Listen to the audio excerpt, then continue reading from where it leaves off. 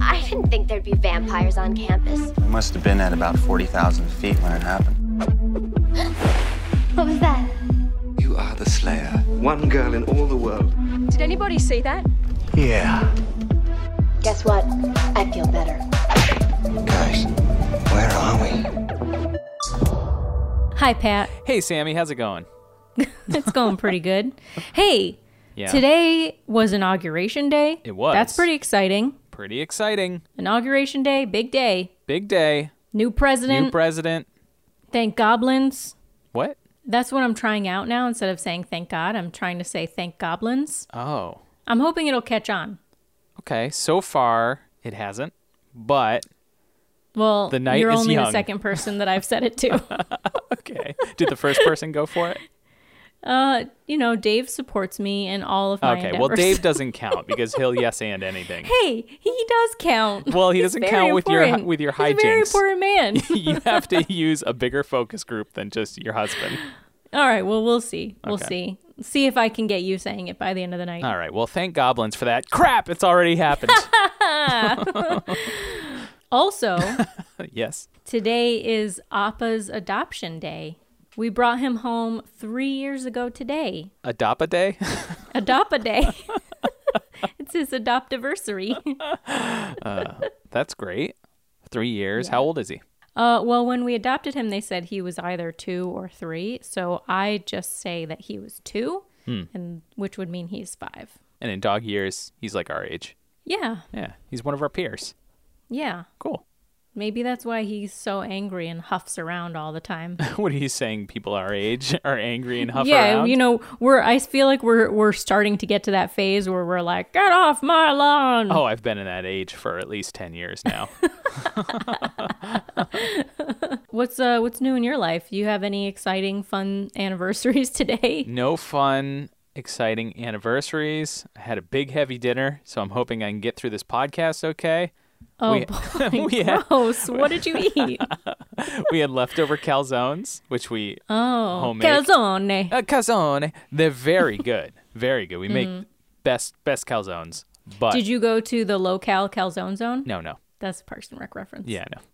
Oh, okay.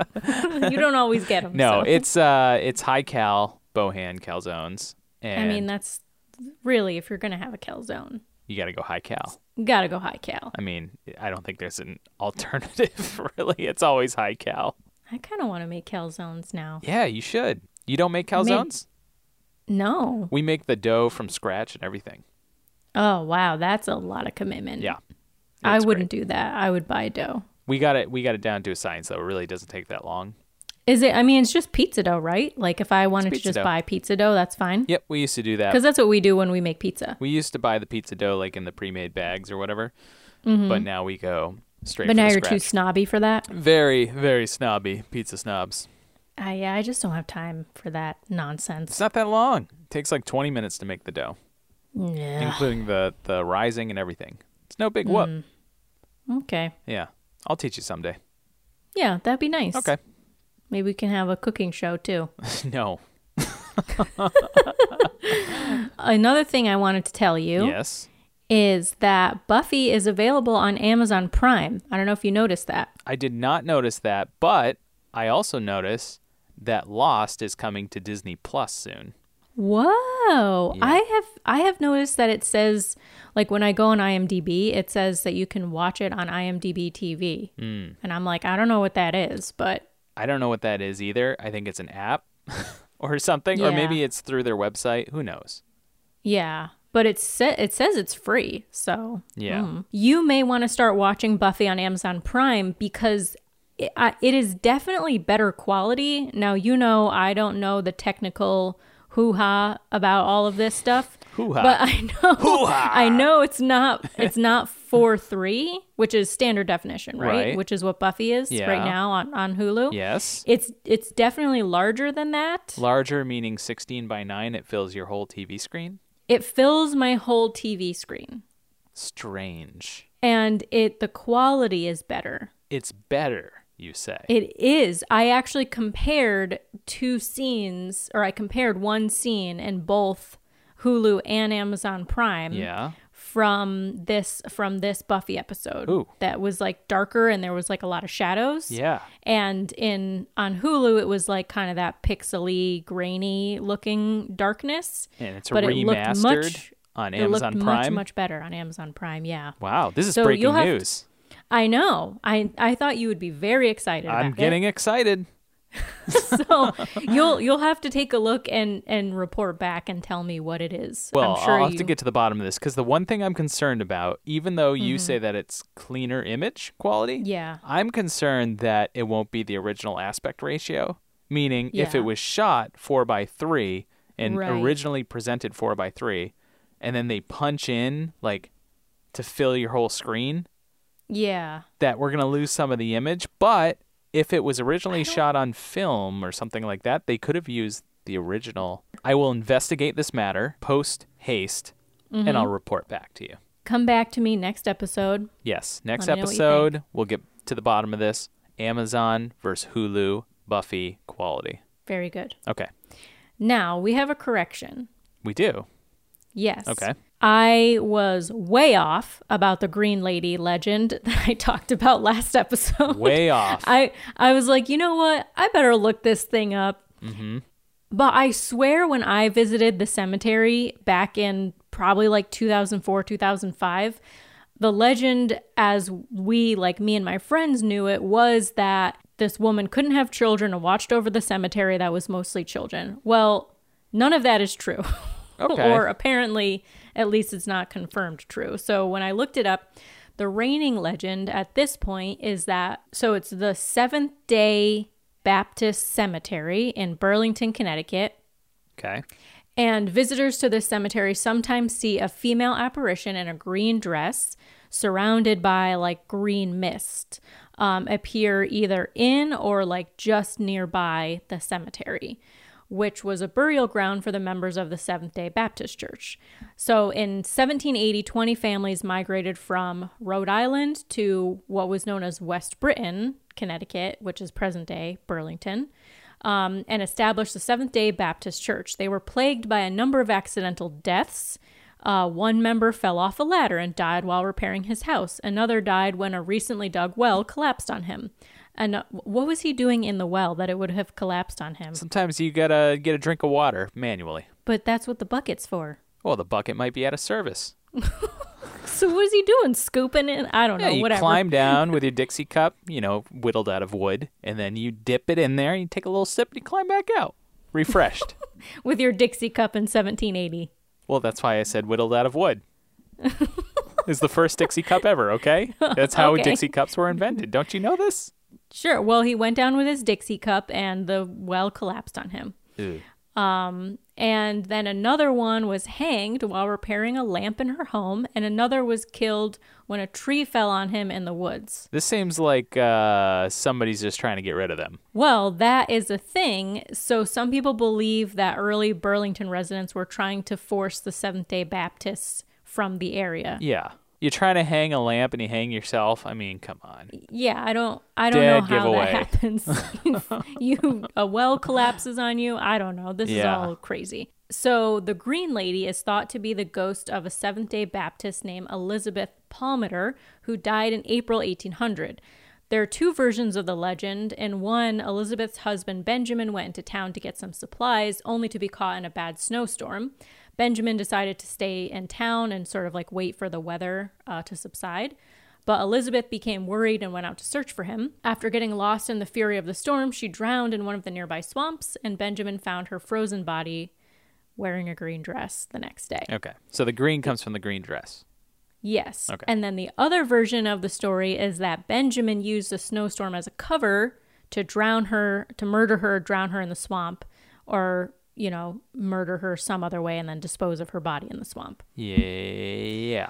But my guess is that it was probably an accidental death because she doesn't seem to be like a vengeful, angry spirit. Not that I know because I was completely wrong about my original story anyway, but I've never seen her. I mean, you could still be murdered and not be angry, though. Yeah, I guess that's true. If you're just a loving person, you're like, but if she's coming let back, bygones be bygones.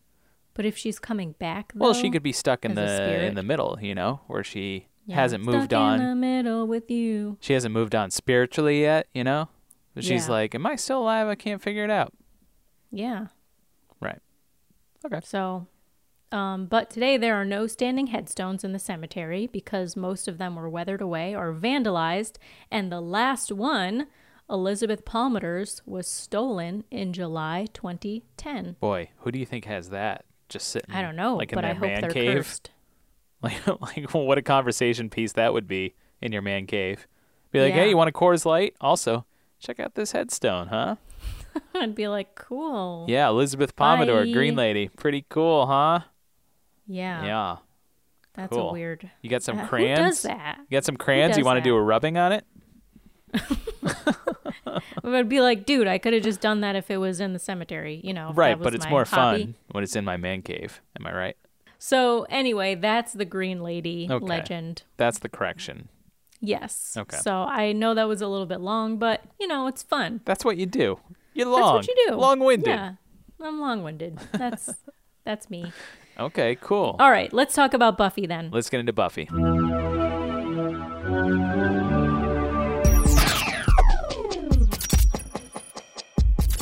This is exciting, okay? This is a big episode. This is a big both of these episodes, bangers. are big episodes. Banger so episodes. I cannot wait. I can't wait to get into this with Lots you of because this comp is fun. to be had.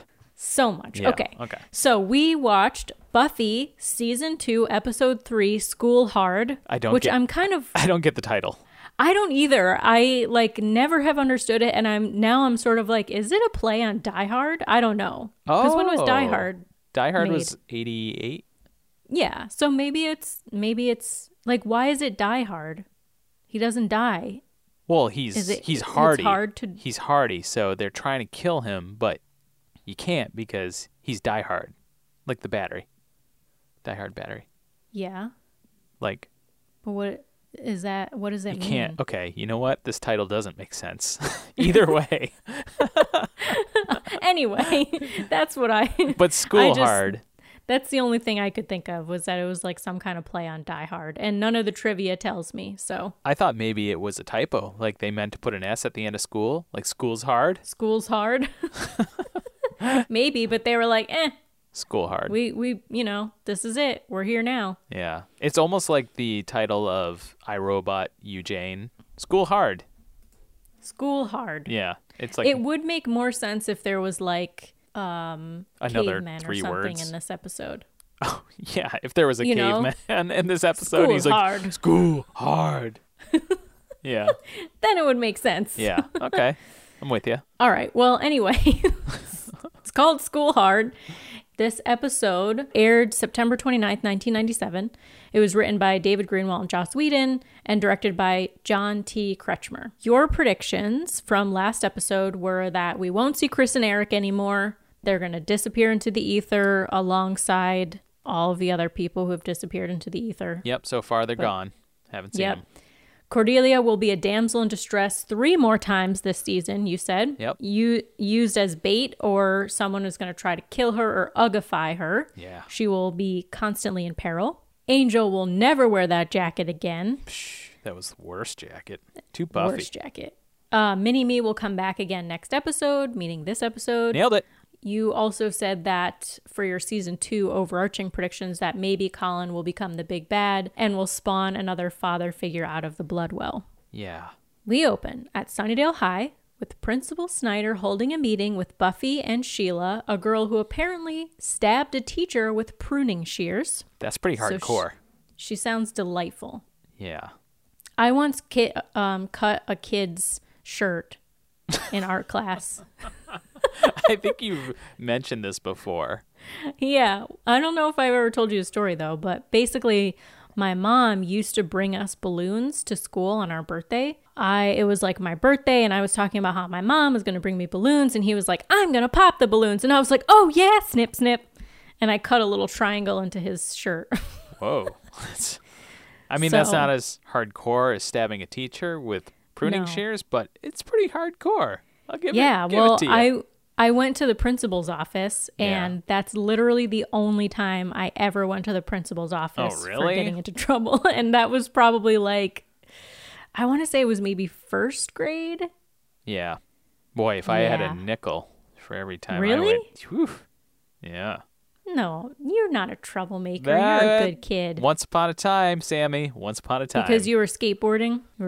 You were selling cigarettes in the hallway? No, wasn't doing that.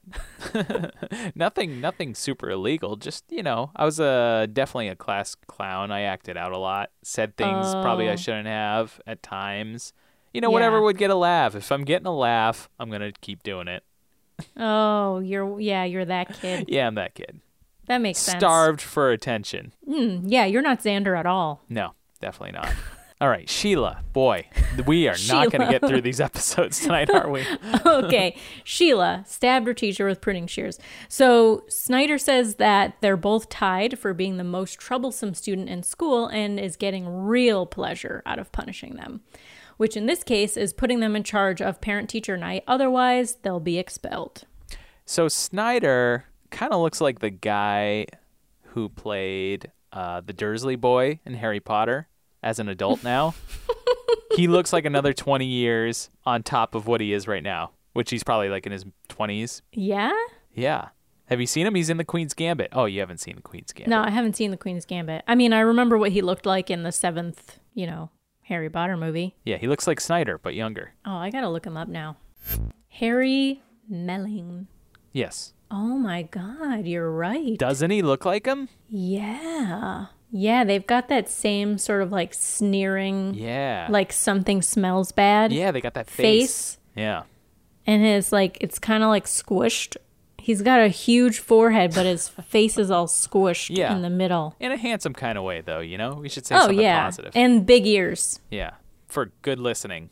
Yeah, no, he's a good-looking guy. Okay. But I could see him aging to look like Snyder. Yeah. Aging and shrinking a whole lot. Right. Okay, sorry, I set us aside again here. We should keep going. I'm not even halfway through the first paragraph of this. So Buffy kind of takes the punishment like a champ and is like, "Yep, we're clear. We're gonna do this. This is fine." But Sheila is more interested in meeting up with a guy named Meat Pie. Hey, Meat Pie! I was like, Meat Pie? What the fuck? I'm going to start calling Sammy Meat Pie. You better not. Hey, what's up, Meat Pie? At the beginning of every podcast what does that every even week. mean? Oh, it's like an endearing compliment. Like, you're my Meat Pie. You bring me comfort. I don't like it. It makes me very uncomfortable. I'm happy to see you. No, I don't like it. You don't approve? Don't call me that. All right. I don't approve. Fine. So anyway, Meat Pie is clearly not high school aged. He looks like he's straight out of an 80s hair metal band. Yeah. Willow tells Buffy, Sheila was already smoking in 5th grade. Once I was lookout for her. And Xander says, you're bad to the bone. Willow goes, I'm a rebel. Yeah. I love that exchange. Then Xander suggests Buffy keeps sharp objects away from Sheila. Then tries to calm Buffy down by saying, it's no biggie, you'll have a nice soiree. The parents will love it. As long as nothing really bad happens between now and then, you'll be fine. And then Buffy and Willow are like, what's your problem? Like, you just jinxed it. Like, nothing bad is going to happen until somebody says nothing bad's going to happen. Buffy and Willow sort of walk away, leaving Xander kind of like hugging his satchel backpack. And he's like, maybe this time it will be different. Yeah. It's kind of like, oh, what we got to talk about Xander's shirt in this scene. Okay, his I didn't outfit, even notice it. Oh my goodness. It is a ridiculous blue floral Hawaiian shirt. Oh, yeah. Yeah. And I'm like, what is this, Xander? I mean, it's got to be in style. He was wearing a shirt with mushrooms on it in the first season. Yeah. Yeah, I think the 90s just had, they couldn't figure out style. No. I think we're going to say that about every decade, though.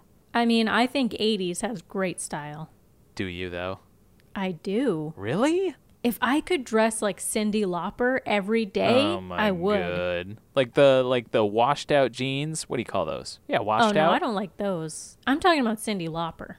Layers upon layers upon tulle, crazy colors. Neon I'm all about pink. that life. Neon pink clashing with neon orange. Ew. All of it. Yeah. No, thank you. Give me some bland colors, grays, navy blue, no patterns, no logos. Okay, just clean, It's really good that I'm here to be your meat pie and spice up this podcast. Come on, meat pie. You know what I'm talking about. I don't want this to be a thing that catches on. Fashion talk with Pat and Meat Pie. No. I'm going to start selling. Making meat pies with Pat and Meat Pie. Start selling t-shirts with your face on it, and then on the back it says Meat Pie Club. Oh, no. No, This is not going to be my new nickname. All right. No. All right. I like it slightly less than I like being called Samantha. Okay. It's like Samantha is so top, then Missy, on you. then Meat Pie. All right. Anyway, now we cut to the Welcome to Sunnydale sign at night. A classic car runs over it. Rock and roll music playing over the scene. Yep. Front door opens. A boot comes out. We're slowly tilting up. Low camera angle, too. Rolling along the ground. Yeah. Yeah. Slowly coming up. We get another leg, a leather duster, and a white-haired Billy Idol-looking vampire who lights up a cigarette, takes a deep breath, and says, Home sweet home. Oh, so this is what you've been so excited about for the past couple of episodes. This is one of the things. Oh, one of the I'm things. so excited about. There's more to be excited about. More. Mm-hmm. Okay, yeah. But yeah. So then we get the intro music. Yep. That was diggity damn, Pat. that was a great intro to a new character. And this character is a good time. I like this character a lot. He is very rock and roll. Very rock and roll. Very so punk. rock and roll. Yeah.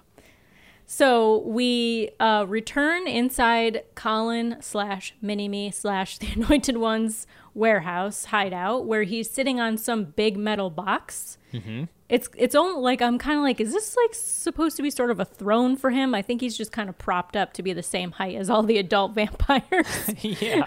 Like, you stand there, okay? It's like a giant apple box. Yeah, I don't know what it is, but they're discussing who will take the master's place in attempting to kill Buffy. One vampire is up to the challenge, and he says, this weekend, the night of St. Vigius, our power shall be at its peak. When I kill her, it'll be the greatest event since the crucifixion. And I should know.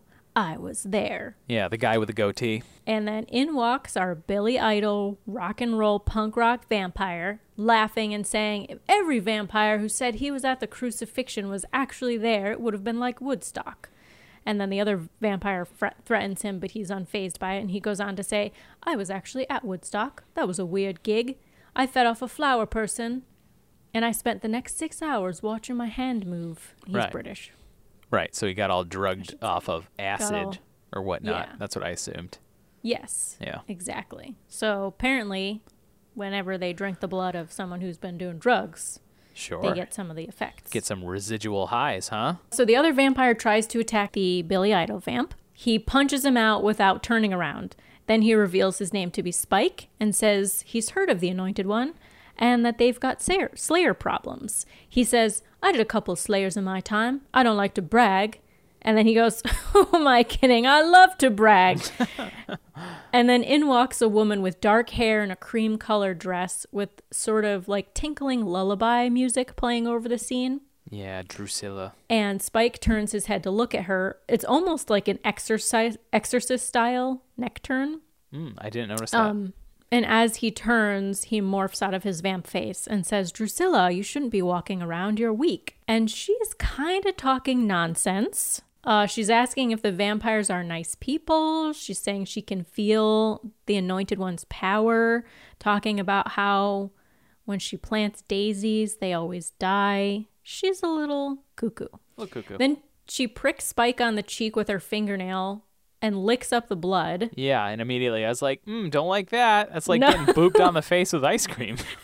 I wrote in here, what did you think about this, Pat? Yeah, no thanks. That's what I think. I was like, this is going to be an interesting moment for Pat. No thanks, Drusilla. No thanks. Mm-hmm. I mean, he didn't, you said you have food on face issues, so she technically didn't put the food on his face. Yeah, but if she you just make sliced blood, it open and the food was there. First of all, I don't like getting my face cut open, okay? Second of all, if you turn my blood into food, all of a sudden it's still food on my face. Don't like it.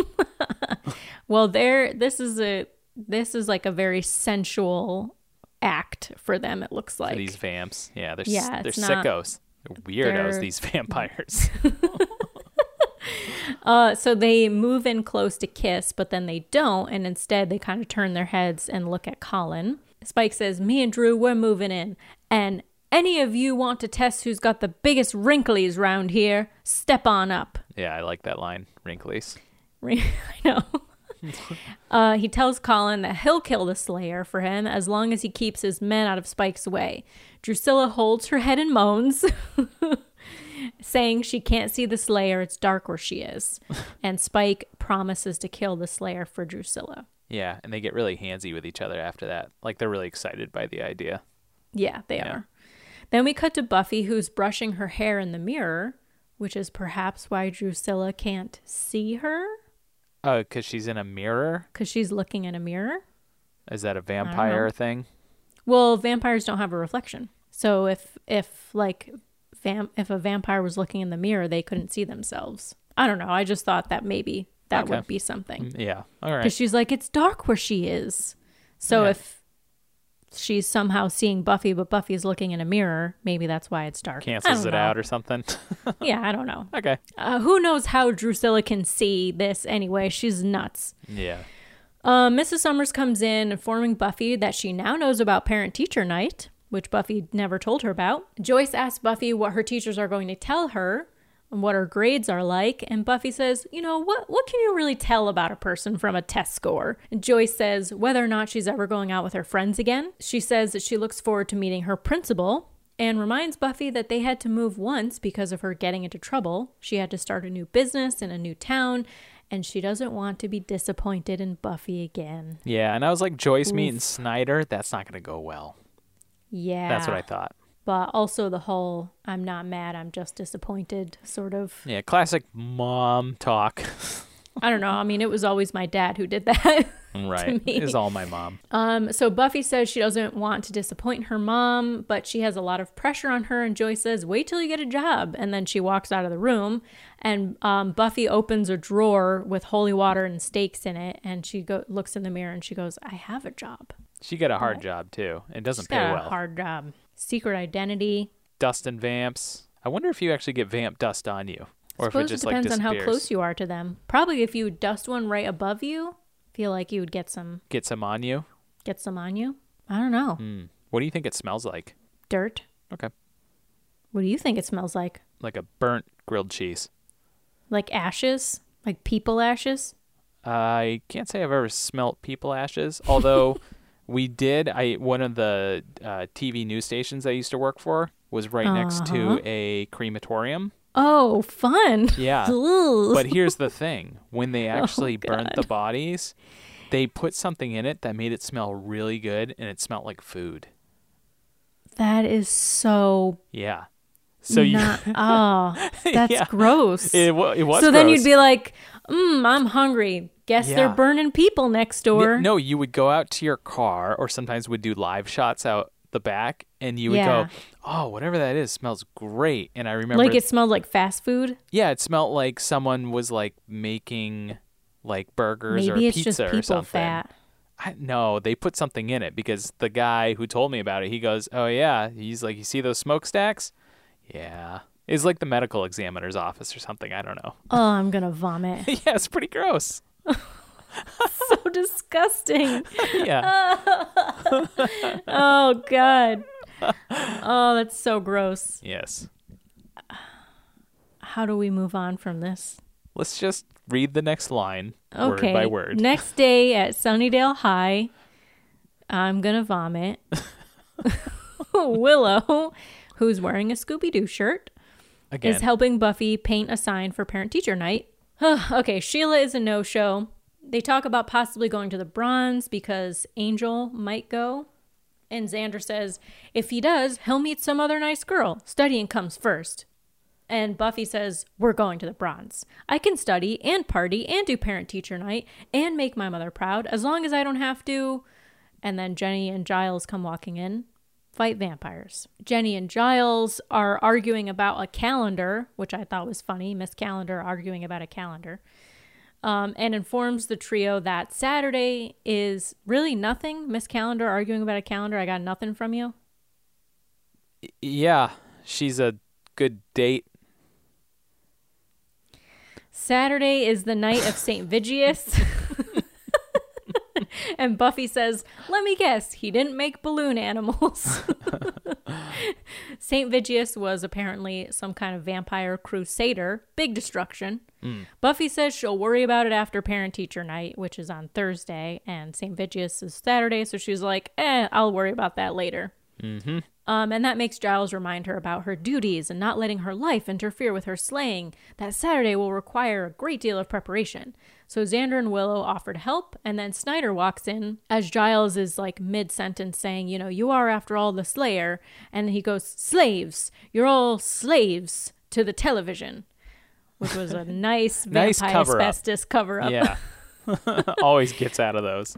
So Snyder asks Xander and Willow if they're helping Buffy in Sheila's place, and they cover for her just as Sheila walks in looking pretty hungover. Yeah, that's Sheila. She's a party animal. Then at the Bronze, Xander's dancing by himself while Willow is helping Buffy with her French. She's moping because Angel isn't there. And then Xander convinces them to dance. So yeah, not the most conducive place for learning or studying. No. Well, Buffy is trying to mesh all of these worlds into one. And she's like, I gotta study, but I also, want to see this hottie who might show up here. She's all in on Angel again. Apparently, that cold shoulder Huffy Buffy is worn off. Yes. Yeah, she's all in. Well, she what it busted was? up the Master's bones. It was that tan jacket. She's like, yeah, I'm in now. What? I thought that was going to be the thing that was turning her off. No. She's into it. That's why she's got pulled back in. It was the style back then. I don't think so. No? I don't think so. I think it was the Master situation. She had a bone to pick with him. She mashed up his bones. And then she was like, now I'm good. He's dead. I don't have to worry about it anymore. Okay. Now I can focus on being a girl again and being attracted to this hot guy. And you know what? He had this bad jacket choice, but I'm just going to hope that I never see that again. And we're going to move past it and move on in our relationship. Those jacket days are behind them. Yes. Okay. Then we see Spike looking on sort of like in the background, blending in with the crowd, in the shadows, but he's not taking his eyes off of Buffy. Then Spike instructs a vamp to go get something to eat. Then he says loudly nearby that there's a big guy outside trying to bite someone. So Buffy rushes off without noticing Spike. What? Yeah, that part was just so silly. He's like, there's a big guy trying to bite someone. And she's just like, nobody else. And she just runs out. Yeah. It's like, well, that was easy. Well, You don't think she'd inquire a little bit? Duty calls. Yeah, I guess so.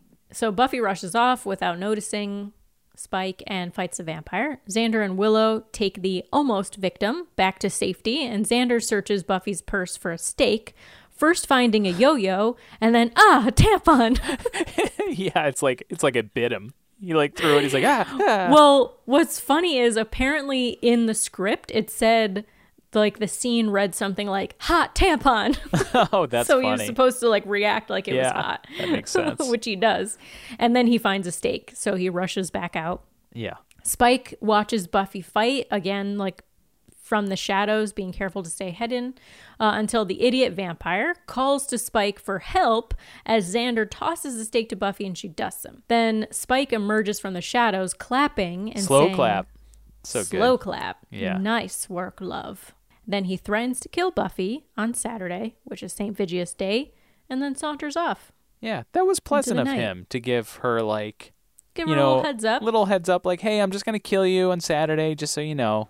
Just give you a couple days to prepare. Yeah, just mentally wrap your mind around it, think about it. So we cut to commercial, then we come back and see Sheila entering some back alley with two guys. Yeah. And apparently she's crazy about a cad. Yeah, she wants a Cadillac, right? It's I cannot stand her. She's so try hard. Yeah. I don't know. She's she needs some hey, attention. meat pie. I'm crazy about a cat. Hey, I'm like, who is this? Nobody talks like that. Sheila Get out of here, Sheila. She's one of a kind. Get your shit together, Sheila. I don't know. I kind of like her. She's my type. Yeah, that's what you were looking for in high school? No, I don't know. Needed to live on the edge a little bit. I don't know what my type was. So the guys disappear one by one, and then Sheila turns around and finds herself face to face with Spike.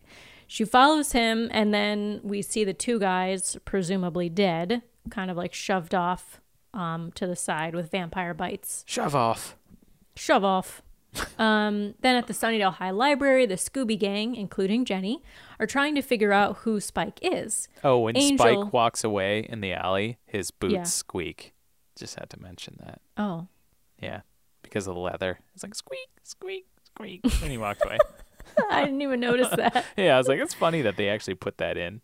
I guess if I had surround sound, maybe I would have noticed that. Maybe. I wonder if the sound is any better on this new Amazon Prime. Well, you'll have to tell me. I don't know. You got me all excited about this. Yeah, well, I can't wait to hear your feedback next episode. And next episode's a good one, I feel like, to watch this, because I feel like there are a lot of like darker scenes in it. So good test. If I'm remembering good quality correctly. test. Yeah. Okay. Although this one would have been good too. But anyway, the Sunnydale High Library, the Scooby Gang, including Jenny, are trying to figure out who Spike is. Then Angel waltzes in all dark and mysterious, like, back to wearing black. Yeah, that's his color. Thank the goblins. Wait a minute. Telling him that Spike is not to be trifled with. Once he starts something, he doesn't stop until everything in his path is dead, he says. Yeah, dropping some knowledge. And then Buffy and Angel have like an awkward, like, why weren't you at the Bronze? Oh, you said you weren't going, back and forth. And Buffy teases him for having 2 centuries of dating and still not being able to pick up on girls' hints. Yeah. And Willow says, wow, 2 centuries of dating. If you only had 2 a year, that's still like 400 dates with 400 different... And then she kind of like picks up on Buffy's like, hello. Yeah. She... looks at a weapon on the table and she says, why do they call it a mace? Yeah. I love how a mace is just sitting on the table, too. Well, it's actually a flail. Oh, flail. Mm-hmm. Yeah, when it's like on a chain like that. Ball and chain thing? Ball and stick chain. Ball it's chain? A flail. Yeah. Again, let's talk about Angel's hair. Man, that thing needs a cut. It's too long on the sides again. I don't like that. You got to cut it down. Listen, what's he going to do? He can't see himself in the mirror. He's got to roll out of bed like that. Vampire he woke barber. up like this. He's got to cut it somehow, right? And it looked great season 1. Season 2, it's not looking so great. Maybe he's just hoping that Buffy will run her hands through his hair when it gets long enough. You think that's what he's going for? I don't know what he's going for. He's like, I'm going I don't mind it. I like it. Nah, I like it. It's too poofy. Oh, I'm okay with it. All right. We'll just have to agree to disagree on his hair. I think we will. Okay. Giles tries to get more information out of Angel, but he's already gone. He disappeared into the night like Batman. Yeah, he pulls a Dark Knight. And then Xander says, okay, that's it. I'm putting a collar with a little bell on that guy. Yeah, I love that. That made me and my wife both laugh. Yeah. Cut to the vampires chanting for St. Vigius in the warehouse. And we see a TV with static on it. And then that lullaby music plays again. And then we get Drusilla talking to her dolls, of which there are many, even more than I think Jack found when he found the waterfalls. Those dolls. Scene? Yeah. Now I remember. Yeah. All the creepy dolls like in the water. Oh, that was so creepy. Anyway, and all of Drusilla's dolls have blindfolds on.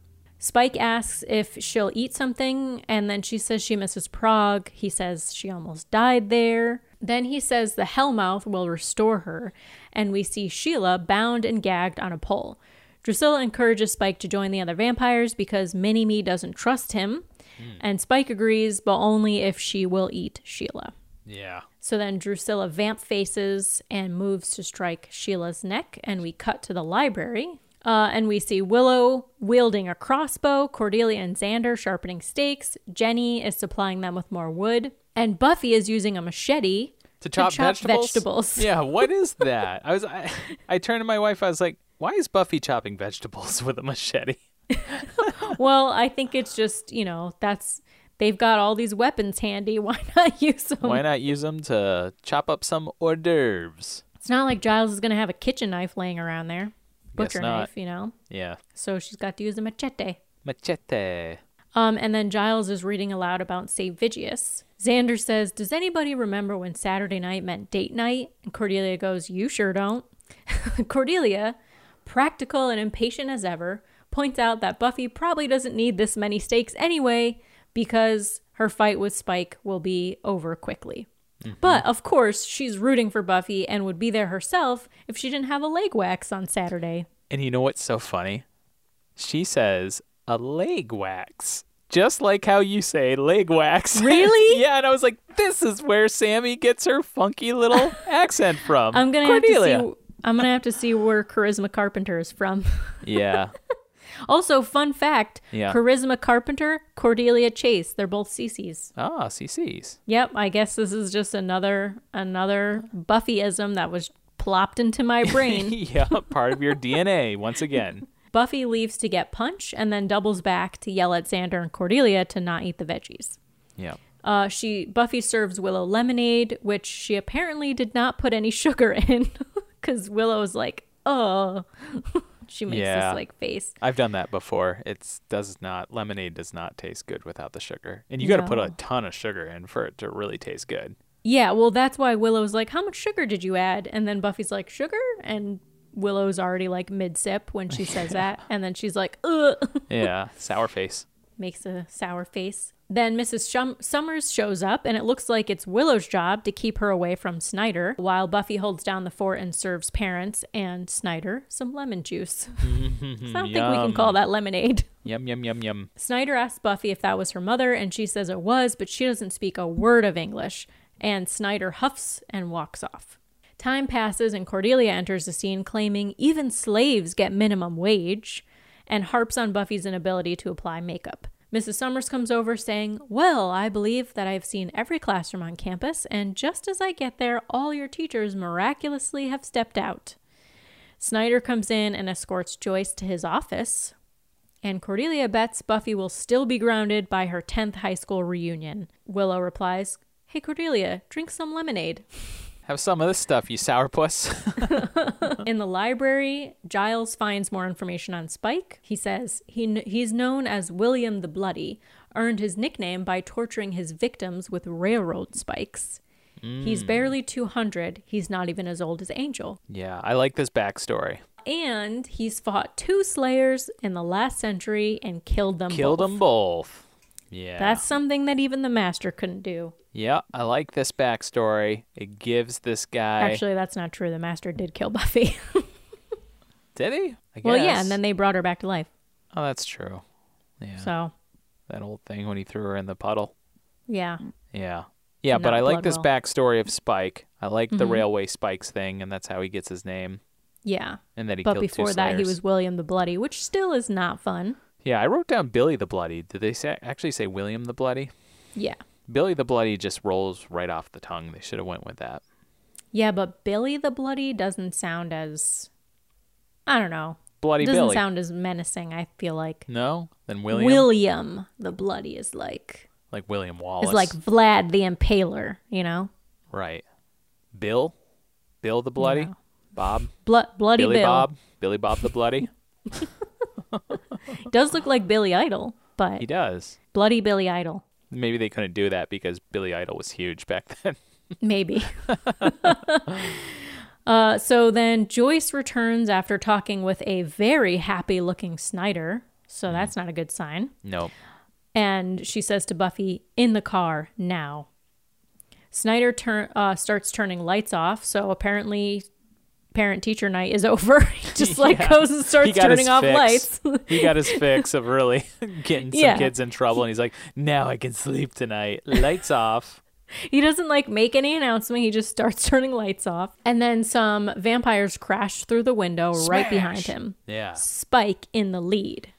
Oh, yeah. Buffy throws a chair at him, grabs her mom, rallies more parents, and hides them in a science classroom as Willow bashes a vampire over the head with a bust. I started writing bashes a vampire over the head with a head. Yeah, I put statue head and then I put or bust. Yeah. Oh, yeah, because a bust, I think, technically has to have a little bit of a chest, too. Yeah. So I think it is just a head. Anyway. It might be.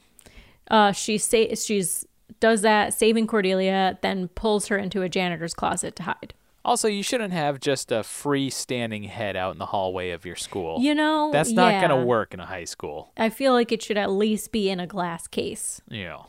Also, if you're a general contractor, Sunnydale is the place to be because things are constantly being broken, especially in the high school. Like, the high school is always in disarray.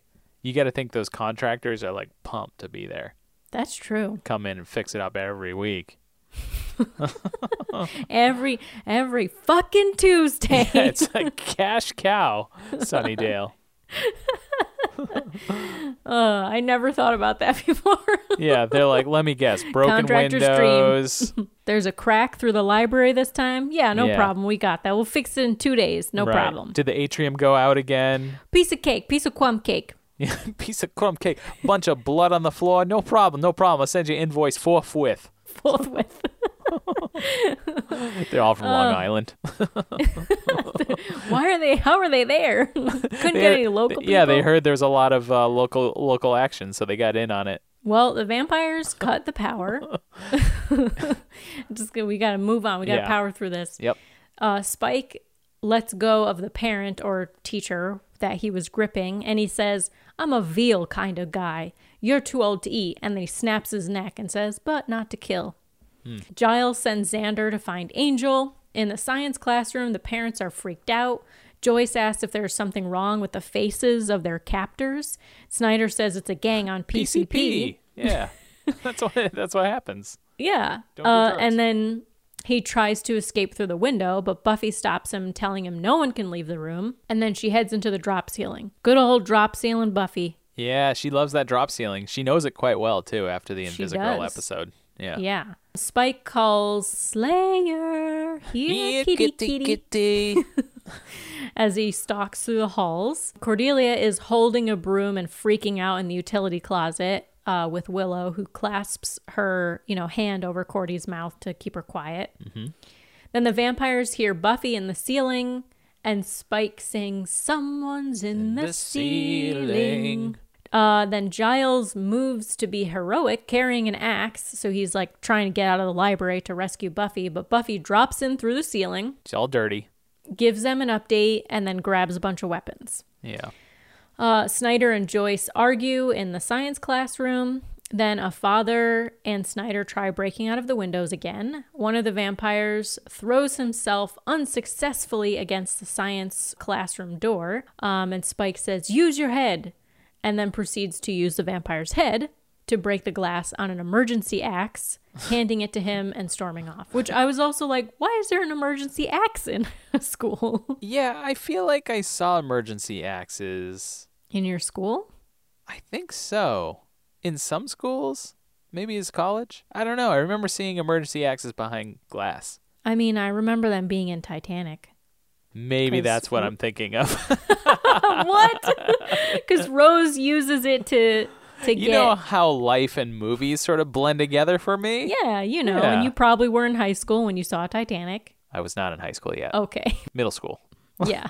Okay, Spike uses the vampire's head to break the glass on the emergency axe and then hands it to the vampire and walks off. The father, trying to escape through the window, is pulled out by a vampire, and then Snyder backs off and Joyce closes the window. Angel and Xander show up outside the school. Xander asks Angel what to do because he's like, sounds like you kind of know the Spike guy. What do we do? And then Angel grabs Xander by the throat. We cut to Willow and Cordy in the closet, and Willow, Cordelia's freaking out and is like, "What should we do?" And Willow says, "Pray." Then, true to his name, Spike grabs a spike, throws another one to another vampire, and then they stab it into the ceiling to basically try and scare Buffy out. I call it like a spear. I guess it's a spear. It's pretty long. It's a long I just rod. wanted to make the connection, Yeah, and this scene Spike reminded holding a me spike. of, at first, because Buffy's in the ceiling tiles crawling around, Yeah. And I was like, oh, this is going to be like Jurassic Park when the tile pops up and she's on top of the tile. Oh, yeah. I thought that's what was going to happen. But alas, it was more like Die Hard, where he's in the vents and then gets shot at. School Hard. I think that's why it's called School Hard. Because she's crawling around. It's just like, okay, we got to the bottom of this, man. Yeah, because the first Die Hard is in the mall, right? And what? they're like crawling. No, what? Where are they? No, where are you're they? thinking of Paul Blart Mall Cop. No, I'm definitely not. I fucking hated that movie. Yeah, no, you're thinking of Paul Blart Mall Cop. I thought they were in a mall. No, the first one's in the Nakatomi Plaza, which is in Los Angeles. It was like a building, tall building. Yeah. Skyscraper. I don't know why I thought it was a mall. Anyway, I'm glad we got to the bottom of this. Yeah. They were trapped in some building that's just like School Hard. Sure. Basically jabbing these spears through the ceiling. Making holes in the ceiling and whatnot. Buffy drops down, stakes the vamp who's axing the science lab door, and then tells her mom to wait until she gives the okay. Then Sheila shows up and grabs an axe, stalking behind Buffy. And then Spike greets Angel. Angel makes his way into the fray, and Spike greets him saying, "I'm jealous." Yeah. And Angel's in full vamp face and has Xander in like sort of, would you call that a chokehold? Because he's got him. No, I wouldn't call it. Not quite a chokehold, right? Not quite a chokehold. It's kind of like if you're gonna give like your little brother a noogie, you sort of hold him almost so like a chokehold. He's got him in a noogie grasp. Right, but it's not in front of you. It's sort of off to your side, like your waist. Yeah. You know? Yeah. So you have access to the head for noogies. For noogies, or the back of the neck for blood drinking. Right. Yeah. So he's got him in a noogie grasp. And Angel acts all vampy with him. He's like, "What's up, Spike buddy?" and Angel are chatting like old biddies, old friends. Yeah. And then Angel offers Xander's neck to Spike. He's like, "You want some of this?" You want some of this? Buffy is sneaking up on another vampire while Sheila gets on vamp face and then raises her axe to strike Buffy, but Giles warns her through the library window. Buffy disarms Sheila, grabs the axe, hits Sheila, then turns to hit another vampire who snuck up on her. Mm-hmm. But instead of sinking the axe in him, she sinks the axe into a poster of a guy on crutches with one of his legs amputated. Did you see that? Nope. I missed this. You have to go back. It's 3540. Write it down. Because you have to go back. It's so funny. She swipes at the poster and the axe lands right in the amputated leg. Oh. It's pretty funny.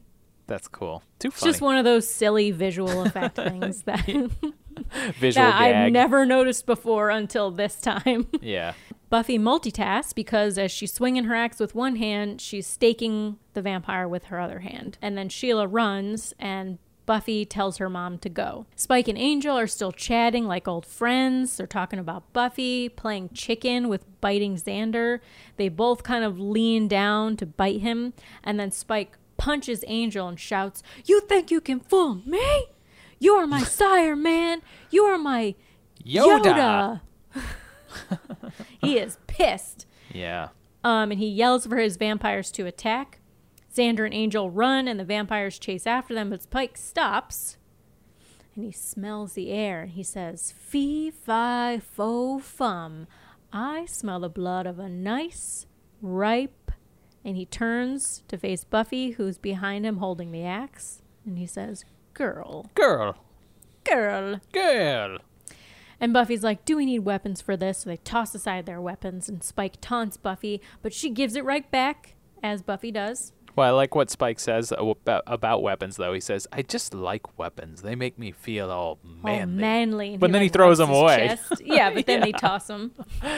Because he's like, "Yeah, bitch, I can take you. Yeah. I can take you, no weapons. You should know Weapons, no better. weapons, I'm good." So they toss aside their weapons. They're taunting each other and fight. And then we see Xander and Angel fighting vampires outside. And then Giles is leading the parents to safety. But Mama Summers stops and looks back. Spike punches a wall, pulls out a 2x4, slapping Buffy across the face with it, knocking her on her back. Then Spike moves in to take her out, but he's knocked over the head with an axe and falls to the ground, and it's Mrs. Summers. Oh, Mama Joyce came in to save the day. She says, "You get the hell away from my daughter." Real hero moment. Real hero moment. Yeah, that was reminds a me good moment. It reminds me of the scene in Harry Potter where Ginny Weasley is fighting with Bellatrix Lestrange, and then Mrs. Weasley comes in and fights her, and she's like, "Not my daughter, you bitch." Right.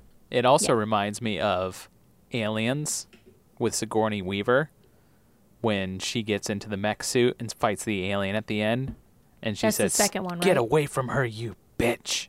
Yeah. Oh, yeah. I never saw the second one. I just saw the first one because it was required of Movie Club. Second one's fantastic. Maybe So I'll good. see it. You didn't like the first one, though.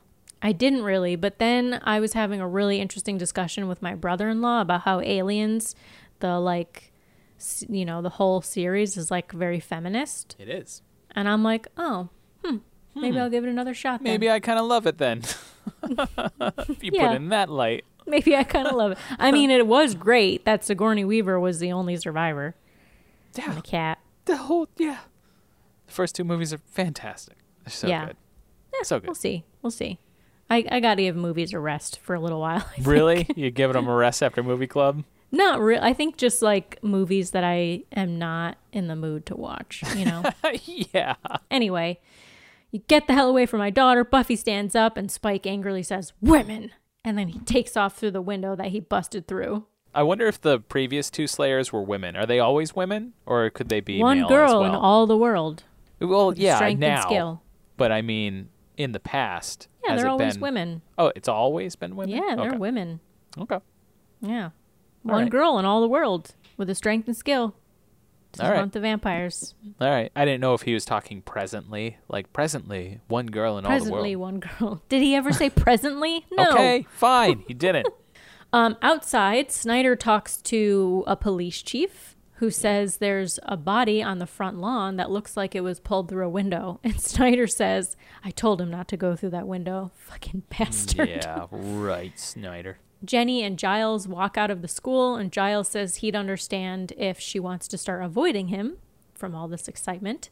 But she puts her arm in his, kind of snuggles closer to him, and they walk away together. Xander and Angel discuss Angel's faked treachery, and he asks Angel about being Spike's sire, but Angel has already walked away. Yeah, he goes to them again. He's like, "See ya." The police chief tells Snyder that he needs to say something to the media people, and he asks, "Do you want the usual story? Gang-related? PCP?" Snyder says, "What did you have in mind? The truth?"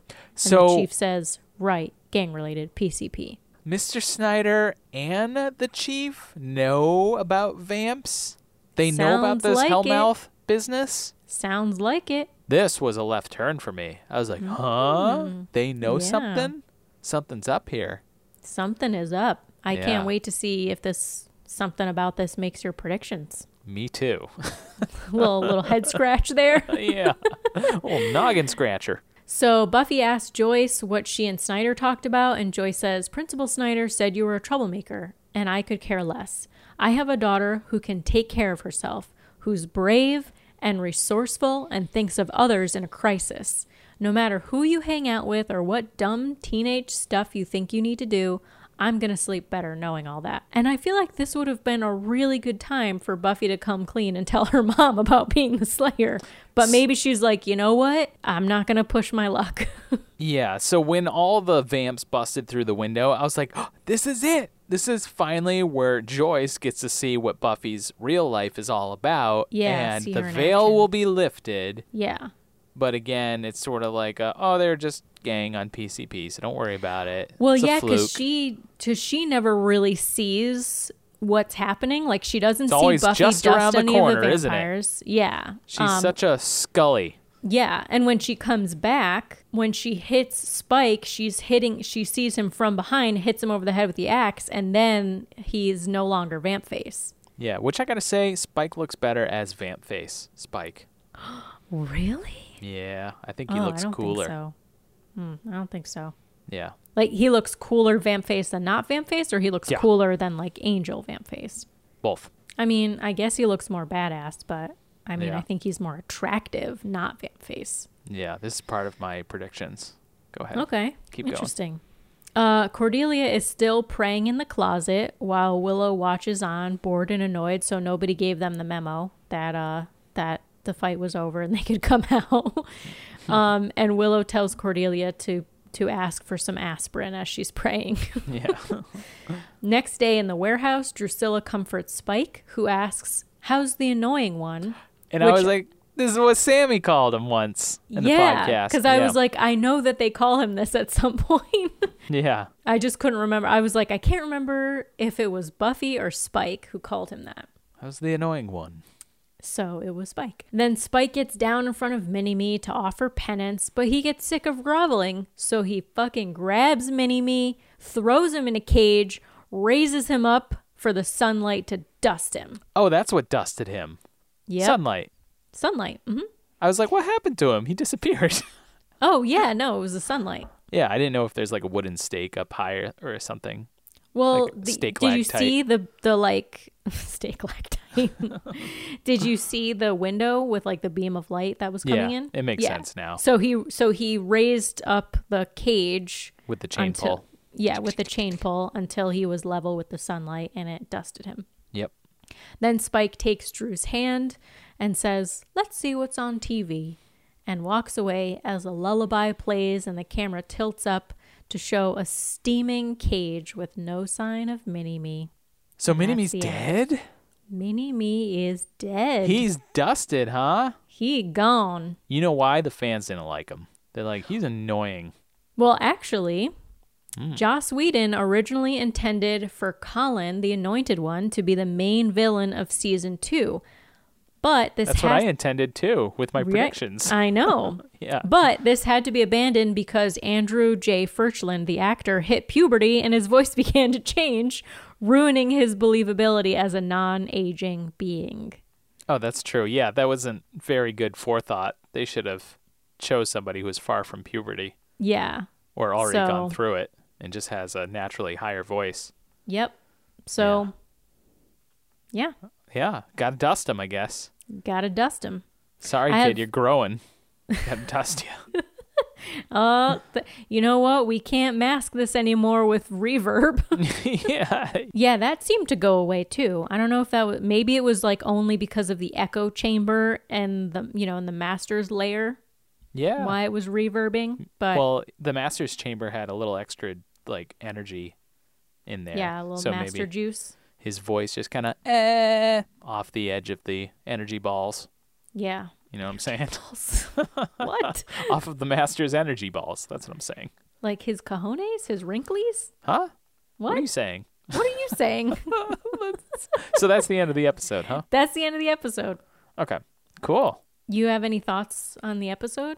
I thought it was a wild episode. I got really excited because I had seen something about Spike at some point when I was pawing around the internet, just his face or something. Oh, no. Or maybe it's just on Hulu, like in the thumbnails of the episodes or something. I'm not sure where I saw it, but I remember seeing him and I had this thought of like, oh boy, here we go. Here's another vampire guy who's blonde and whatever. But I didn't think he was going to be this cool. His voice, his accent, his demeanor, he's a lot of fun. And I'm like, this season just got some life breathed into it. Yep. Because he's a dangerous dude too.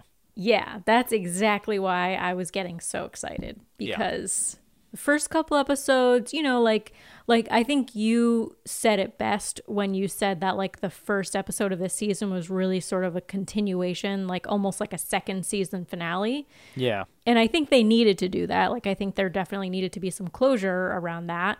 And then of course, like, the last episode or second episode was a monster of the week, kind of weird, like, and filler you also episode. said it was like a filler episode, kind of like another season 1. Right. And then this one we get this fucking badass rock and roll, like now it's fun. And like the master was kind of like, he was sort of like a nothing big bad. He was just like a stock monster bad guy who just does monologues and is just bad, and he's got a weird looking face. But this guy, Spike, he's got a lot of character, and got a lot of history. I like his background. And he knows Angel, so he knows Angel. There's history. Yeah. What's going on there? Yeah. Yeah. So it's a lot of fun. It's Drusilla is fucking weird. We don't know what her deal is. Yeah, I don't know. Talking She's got to dolls. She's got something going on. I don't know what it is. I love it. So excited. Okay, so any other thoughts? Because I got some more trivia for Nope, you. hit me with the trivia. All right. Well, I already said Willow's wearing another Scooby-Doo shirt. Great trivia. Juliet Landau, who plays Drusilla, did not have to audition for the part of Drusilla because Joss Whedon was very taken by her performance in Ed Wood. Did you ever see Ed Wood? Oh, I did. I love Ed Wood. Yeah, so she's in Ed Wood. And she did look familiar, so that must have been where I know her from. Yeah, so he thought she was so great that he actually offered the part to her within an hour of meeting. Wow. Of meeting Joss Whedon. Yeah. Very cool. Spike's car was actually intended to be a Cadillac, which I think is kind of funny. What is it? I didn't even look at it, really. It's a DeSoto Sportsman. Never heard of it. Never heard of it either.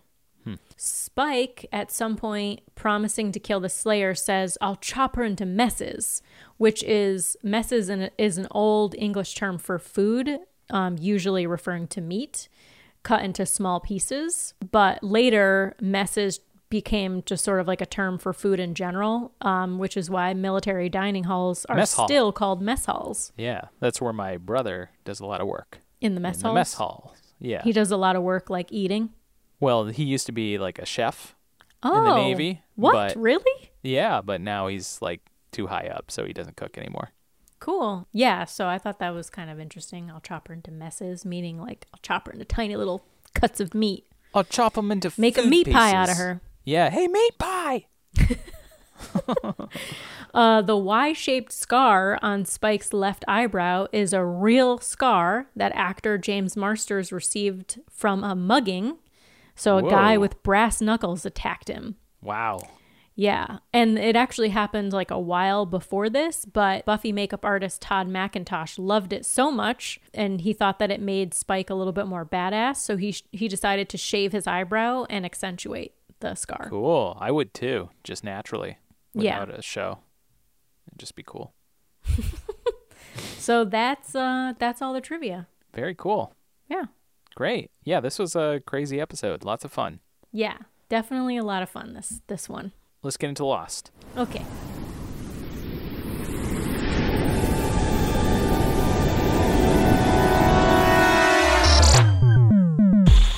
So this is season 1, episode 14. This episode is titled Special. You're so special. You're so special. Special. Special. Original air date was January 19th, 2005. The writer is David Fury. The director is Greg Yaitanes. I thought that we would potentially get Shannon's backstory or Michael/Walt's. And I was right. You're so good at that. Towed the line on that one. Yeah. Yeah, so I was right about that. And I said there will be no more incest or I will quit this podcast. So far, there's no incest. And I said, now that Boone has let go, quote, of Shannon, I think they'll be able to open the hatch and that they will find it to be a bunker of some sort, but it's either abandoned or it tunnels way down underground as a whole civilization like District 13 and Hunger Games. And that's where the others are hiding out and keeping Claire until she has her baby. So we don't see any of the hatch this episode. We don't. And I also said that Claire has got to have her baby soon. Kate mentioned they'd been there for 3 weeks already, and Claire said she was 8 months pregnant in either the first or second episode. I also don't think that she would have it off screen. So I said that I bet we'll see that happen in either the next episode, meaning this one, or the one after that, meaning 15. Okay. Those are my predictions. All right. So this episode opens on an eyeball. What? Ugh, this never happens. So eyeballs. Original. It opens on Michael's eye, and he's yelling Walt, which is what Michael does half of the episodes that we see him in. Oh my God, he's always yelling at Walt. Charlie walks up and he asks Michael's seen Claire's bags, and it's a funny little exchange because he's like, have you seen her bags? I'm looking for bags. And he's like, have you seen my son? He's like, no, have you seen my bags? Yeah, it's like, excuse me, I think that my son's more important. Yeah. And then Michael asks Jack, who's carrying logs past. Hurley asks, he sort of cuts in. He's like, hey, you guys want to play golf? We're doing a tournament for the last remaining deodorant sticks. Hurley mentions to Jack that Michael seems to hate being a dad. And Jack says... Whoa, hold on. What? Okay, when Michael was asking Jack if he'd seen Walt, he was like, you listened to your old man when you were 10, right? And Jack says, yeah, maybe a little too well. Yeah, he did listen to him too much, even into his adulthood, huh? Yeah. I can't believe you just skipped right over that. I felt like that was important. Dad-son talk. What are you going to do? There's a whole lot of it in Lost. You can skip over some. Yeah, there's a lot of daddy issues here. A lot of daddy issues. So Michael he says, Michael seems to hate it, being a dad. And then Jack says, well, it's hard work. And then Hurley says, nah, he hates it. I love how Hurley's just like, nah, I'm going to believe what I believe, and just like saunters off. Yeah, because Michael's like in the background going, Walt, where are you, Walt? So yeah, Michael wanders off into the jungle screaming for Walt. Boom, we hit a flashback. Michael and his girlfriend seemingly are out crib shopping. And she mentions that they can't really afford a crib. They talk about careers, and Michael has big plans for his career, but it seems like they're not doing great. So he also mentions that the baby that they're going to have, he wants to name him Walt after his dad. Mm-hmm. And so she says Walter Lloyd, and she wants to have Walt have her last name, which is Lloyd. Yeah, which at this point I was like, oh, I think I kind of like Walt's mama. She's like very, very independent, very, she's...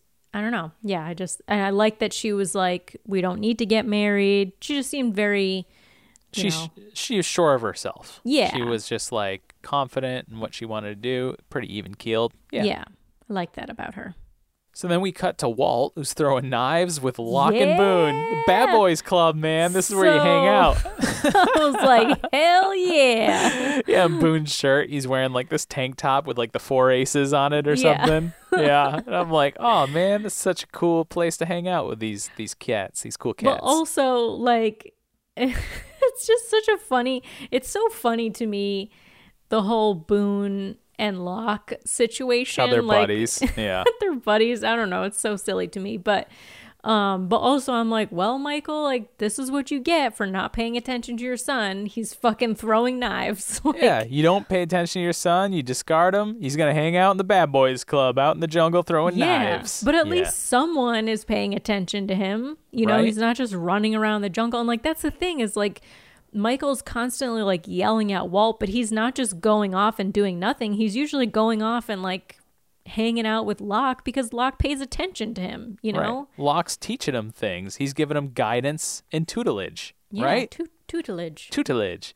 Yeah, so speaking of which, Locke coaches Walt in how to visualize and picture throwing the knife in his head before he throws it. And he's like, use your mind's eye, Walt. And then Walt sort of like zones in mentally, and then he throws the knife perfectly, and it sticks into the tree. Yeah. And he's like, whoa, I just like pictured it, and it worked. So then Michael shows up in the middle of the jungle, and he's not happy again. And he tells Walt to go back to camp, and Walt protests a little bit. Michael turns to Locke, and he yells at him while holding the knife. Yeah. Boone runs up behind Michael and attacks Michael, and then Locke pulls him off.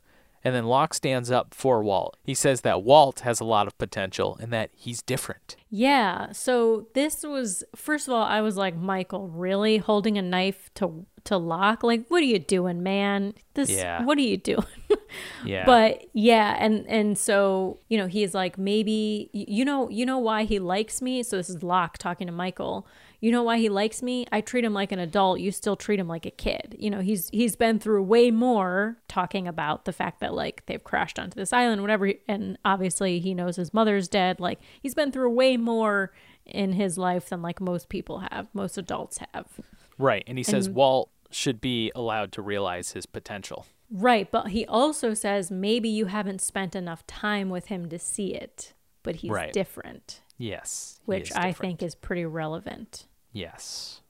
he's mentioned as being different a couple times in this episode, too. No. What I think is relevant is Locke saying, maybe you haven't spent enough time with him to see it.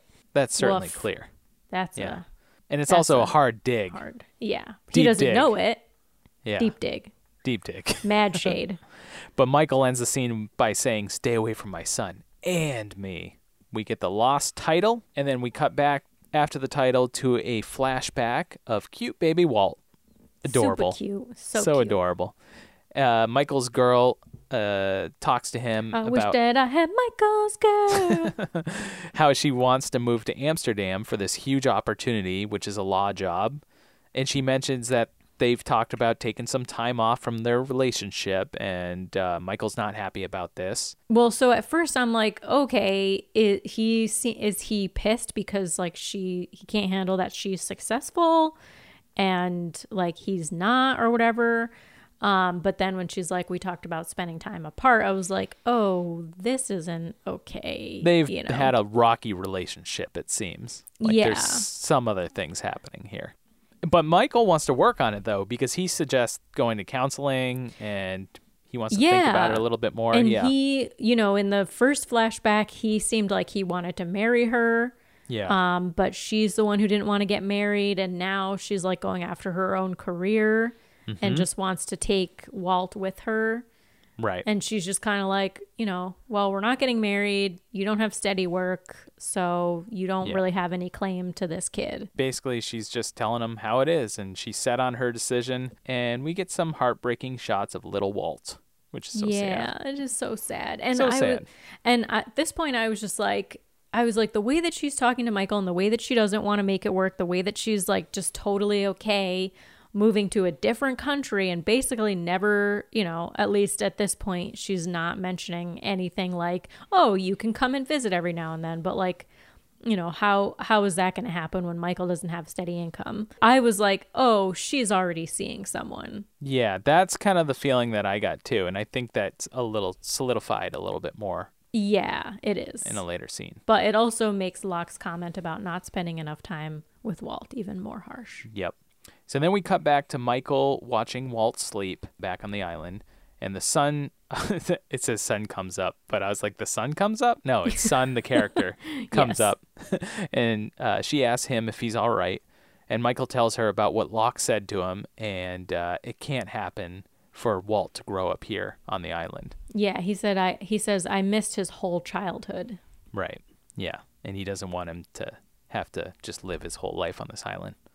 And I feel I'm a little upset with Michael, though, because like he's being vulnerable with Sun, which is nice, but like he's not vulnerable really with Walt and honest with him for most of this episode. He might not know how to communicate with a child. I mean, clearly he doesn't know how to communicate with a child, and to be vulnerable with a child, and his child too, like you've got to remain like, sometimes you feel like you have to be like, oh, I'm the strong one. I can't break down in front of my kid, That's true.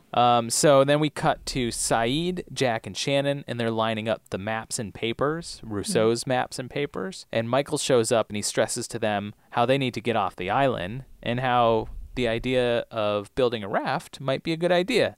And he thinks that they could build a raft with seats from the plane and bamboo. I'm glad that someone's finally thinking about building a raft. Yeah. I mean, I do think that Saeed makes some good points here, but also back it up a little bit.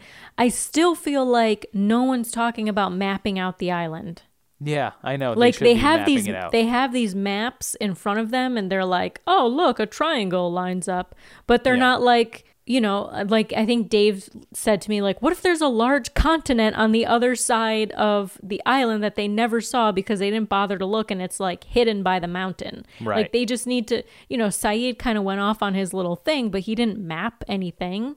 And he came back and nobody's like, hey, let's send out 4 people to just walk the perimeter of the beach. Yeah, they should have a canvassing crew, which canvasses the island, just inch by inch, looking for hatches and rope and Rousseau.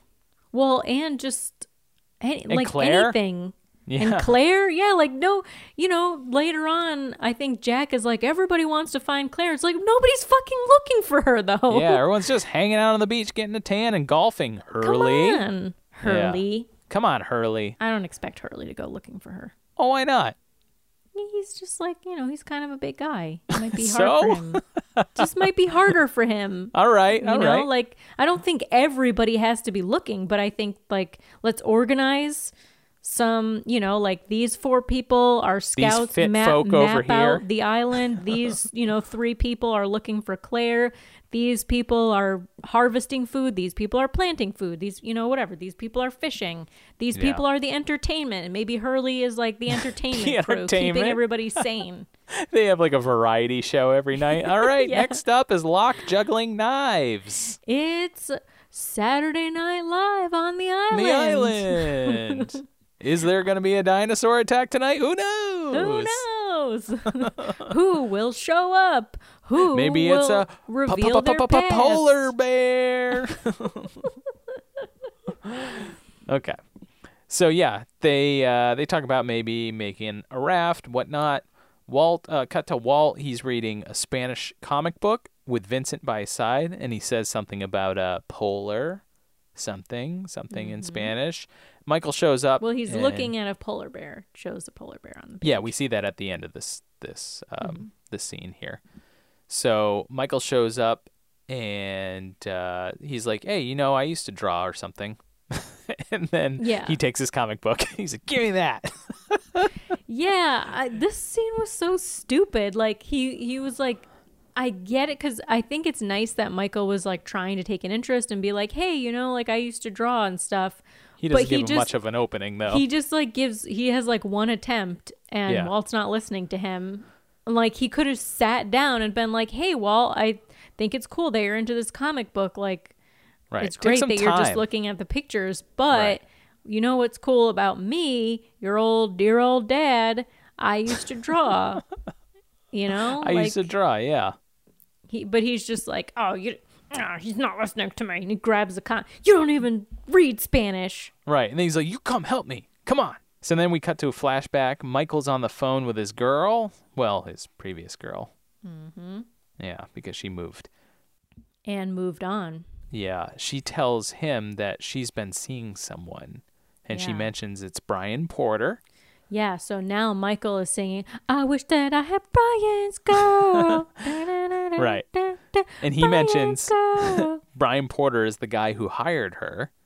And he says he's coming to Amsterdam to come get Walt back. And he hangs up the phone angrily. And he walks into the street, storms off, walks into the street, and immediately gets hit by a car. Kablamo. Kablamo in the street. Yeah, that was rough. Woo. Surprising. Scary. And then we cut to Charlie. He's on the beach, and he's going through Claire's things. And Kate comes up to him, and it's a nice sunset scene. But he's sort of freaking out because he can't find Claire's diary. Right, and he's like, she had a diary. She was writing in it all the time. And then we cut to Michael and Walt, and they're pillaging the wreckage for supplies. And Walt asks if he's being punished. It's like, is this punishment? Charlie and Kate look for Sawyer on the beach. They ask Sawyer for Claire's diary. Yeah, of course. Here we go. Here we go. Somebody's Sawyer's holding Sawyer it hostage. for something. So we gotta ask Sawyer for the diary. He's not so nice about it, and he pretends to read it. Charlie's not liking that, and Charlie punches him, and then Sawyer punches him back, and then Charlie spits the blood, and he says, "You hit like a punce." Oh, love it. So Michael and Walt still working on the seats. Walt sees Boone and Locke walk into the jungle, and Walt says, I'm going to go get some water. And Michael's just kind of like, yeah, okay, get me some too. And then he walks into the jungle after Boone and Locke, the cool guys, Bad Boys Club. Shannon approaches Boone in the jungle, and she asks about coming back with no food because they haven't been showing up. They keep leaving, and they keep coming back without any food. No food. She asks about that and that he's also acting weird. And Boone says, well, you know what? You've been a functioning bulimic since junior high, so I thought you'd be happy about dropping a size or two. Ooh, yowza. And then she mentions the raft. She's like not even fazed by that, though. No, she's just like, okay, whatever. Yeah. She's going to roll right past that. She mentions the raft and how he should help her. And Boone says, no, thank you. And he walks off. Yeah, so I'm glad for a couple things here. Number one, that Shannon wants to be useful and help with the raft. And number two, that Boone said no. I think she's also trying to be helpful now that he's not paying her any attention, giving her everything that she wants. Now she's like, okay, I guess I need to do something. I need to do some stuff for myself. Because I'm being ignored. Yeah. So she's being forced in a way to do something here on the island. Yeah, I definitely agree with that. I would like to also think that maybe after she helped Saeed, maybe she's like, oh, you know what? I feel a little bit useful. I'd like to believe that, but I think you're right that her primary motivation is no one's paying attention to me. Yeah, I think it's a combination. I think both things. So then we cut to Locke and Walt talking, and Locke tells him to listen to his father. Then we see Michael, and he comes up to them, and he loses it on Walt and Locke. And Locke gives Michael a pencil as a peace offering. That's a nice way. What the hell is this? He's like, here's a pencil. But also I was like, in a fight, I don't think Michael could take Locke. Oh, no. Locke would chew him up and spit him out, right? Yeah. I mean, like, Michael seems pretty tough, and he's younger than Locke's Locke, got knives. But Locke has... Even if he didn't have the knives, though, I feel like Locke would I don't still know, win. though, because remember that boar when he, like, attacked? Mm-hmm. Locke got his ass kicked by that boar. He got, like, knocked over, and then he just laid there. Yeah, but so did Michael. Yeah, I know. Michael got even more ass beat. That's true. He got really kind of beat up, huh? Yeah. Okay. I don't know. I guess, if you take away Locke's knives, who knows? But I still don't think Michael could take them. Okay. Maybe we'll find out. Maybe there'll be a Fight Club episode where they all fight each other and we figure it out. They're running. They're like, you know what, Hurley? We're tired of your Saturday Night Live bullshit. It's doing Fight Club time. Yeah. Locke gives him a pencil as a peace offering, and then Michael threatens Walt, saying, if you talk to my son again, I will kill you. Michael threatens Locke, not Walt. Yeah, that's what I said. You said right. Michael threatens Walt. You're right. Walt's like, I am your son. And then Locke's like, this is what I'm talking about with the parenting. You're not doing it well. Yeah, that's a good point. Yeah, I wrote that wrong. Yeah, so Michael threatens Locke. Yes, Locke, not Walt, but Locke. And he says, I will kill you. Then Walt loses it on Michael. So Walt kind of sticks up for himself here. And for Locke. And for Locke. And he says how it really is, which he's saying that, like, Michael doesn't really care for him. And Michael loses his mind on Walt. And he throws his comic book into the fire, which is now when we see the polar bear is in it. And that's when it starts to burn. Yes, but we also, funny enough, Dave noticed, I think it was episode 1 or 2, the first time we see Michael or Walt reading the comic. Mm-hmm. He noticed that there was a polar bear in it. And we saw whatever episode it was where they encounter the polar bear. Yes, for the first time. 2. Yeah. So something's up there. Something's going on. Something's going on. Something's funky. So then we hit a flashback where Michael's in the hospital and he's drawing in a wheelchair. Oh, wait. Also, I just want to say about Michael burning Walt's comic book. Like, what do you think that's going to get Walt to respect you, Michael? Also, like, what? Also, tell him the truth.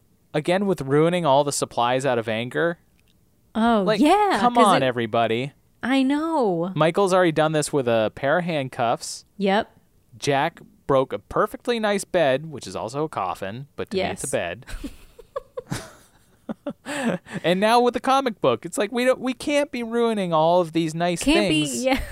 There's not a comic book printer company and around even the if corner. Nobody speaks Spanish, at least you can look at the pictures. Yeah, and you could just probably read it figure again out and Spanish. again and again. Yeah. Yeah, maybe it would be good for someone to learn Spanish. Through a comic book. Flashback to Michael in the hospital, drawing in a wheelchair. He talks to the nurse about his son who lives in Amsterdam. The nurse tells a joke. Do you remember the joke? Yeah. What's black and white and red all over, which is normally supposed to be a newspaper. But she says a penguin with a sunburn. And he goes, that's so stupid. Yeah, it's so stupid, but he draws it anyways. His ex shows up at the hospital, quite surprised to Michael, and she apologizes about their last conversation on the phone. She didn't bring Walt. Yeah, she doesn't fucking bring Walt. Yeah, she's like, your son? What son? What? He's with Brian. He's with Brian. He was Who with the fuck's Brian. You know Brian Porter, my boy toy. So he's with Brian. She pushes him through the hospital in his wheelchair. And Michael tells her that he has to do 1 year of physical therapy after this accident. And she tells him that she's going to cover the medical expenses. So she must be very well off with Brian Porter. Oh, yeah. Well, and at this point, I'm like, okay, lady, what's the catch? Yeah, what's the deal What here? is the fucking ride in here like a white knight? Yep. And certainly she's got some strings She's got attached. some plans here. Yeah. Yep. So she mentions she's going to marry Brian and that they're moving to Italy. And Brian, on top of all this, wants to adopt Walt. And Michael is not happy about it, but she is basically like, you don't really have a right in this. And also, you say that you want him to be your son, but is it really for him or is it for you? Yeah, what the fuck? Yeah, so she's sort of calling him out. I wrote down, Susan, you bitch. Now you turned on Susan. You liked her in the beginning. Well, I liked her at the beginning because I was like, oh, this is cool. I liked her for like a second. Yeah.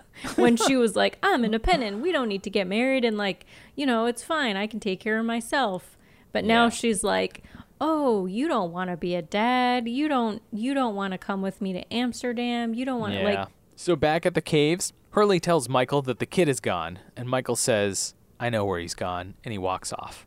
Yeah, also, when Michael is like, you stay there, like fucking telling a kid to sit down when he's pissed off or sending him to his room, like that doesn't work. It's never going to work. Cut to Locke sharpening his knife with Boone in the jungle, and Michael shows up and he's all in a huff.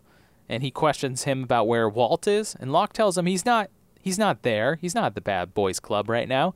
And he told Walt that to leave him alone and to respect Michael's wishes. Leave me alone, Walt. Yeah, You're not supposed to talk to me. Your dad said you can't talk to me. No, he was very nice about it. Locke stands up and says, well, let's go find your boy. He grabs his knife. They're going to do some tracking. Good old classic Locke track. Love that stuff. As long as it's not Jack. Jack can't track. Leaves. We know that. Yeah. Jack can't track. That would be a great t-shirt. Jack can't track, and it's just him sniffing leaves. That would be a great t-shirt. Yeah.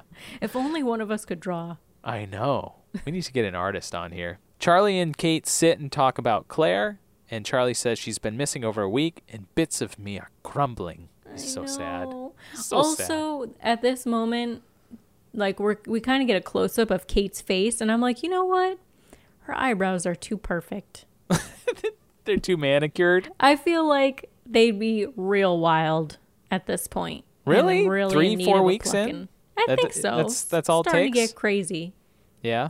I mean, my eyebrows, I've never done anything to my eyebrows. Are they crazy? You have Charlie Chaplin eyebrows. Is that good or bad? I don't know. I don't think it's bad. I just noticed as you're arching them that they're very Charlie Chaplin. Yeah, but is it good or bad? And you said, I don't know. I'm going to go with that's bad. No, I don't think it's bad. Are you saying I need a top hat and I need to walk like a penguin? Yeah, and you need to put a little No, those are out. Those are canceled. Those mustaches can't do that. Charlie Chaplin did it. Well, he pulled it off pre-Hitler. Yeah. I think you would make a great Charlie Chaplin is all I'm trying to say. Okay. Thank you, I guess. No, I don't think they're not bad eyebrows. They just when you arched them like that, it looked very... Look at these caterpillars. They got some character.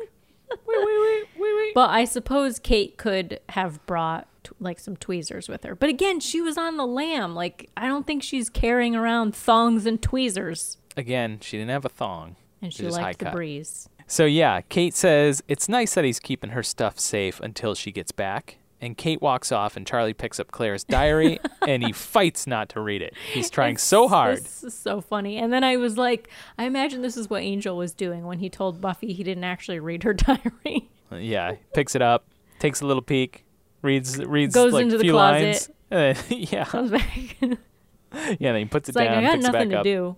do. Yeah.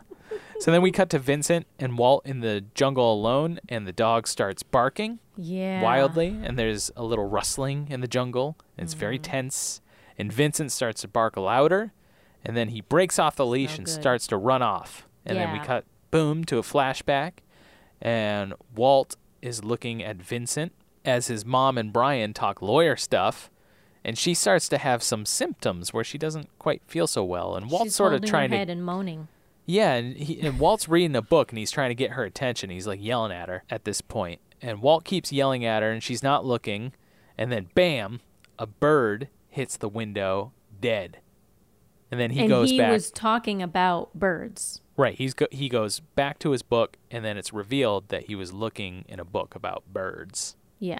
Cut back to Walt in the jungle yelling for Vincent. He hears a rustling and then a growling, and then there's a close-up on Walt's face. Music sting, a stomp, a rustling noise, and we cut to commercial. There's a nice cliffhanger there. I'm like, okay, Walt is manifesting animals. Maybe. I don't know. And then we come back to a flashback. Animal. Go back to the drawing board on that one. Yeah, I'll go back to the drawing board. I'll come back to you. Flashback to Brian showing up at Michael's house. He has to come in, and because he needs to talk to him. This fucking guy. Brian Porter, this guy, this sleazeball. Fucking Susan and fucking Brian, like. Yeah. These, no. These two. They are not good. No good, no bueno. So he tells Michael that Susan died yesterday from a blood disorder, and she died very quickly within a week. She was only sick for about a week. Also, they could have called him at that point. Yeah, that's what the phone's for. That's what the fucking phone's for. Yeah, you don't need to fly internationally and leave the kid with the nanny to make this a face-to-face conversation. Yeah, so Michael's like, where's Walt? You left him home after he just lost his mother? And Brian's like, yeah, he's with the nanny. It's fine. He's with the nanny. Who cares? Okay, I'm Brian Porter. I do what I want. I'm Brian. Do you know who I am?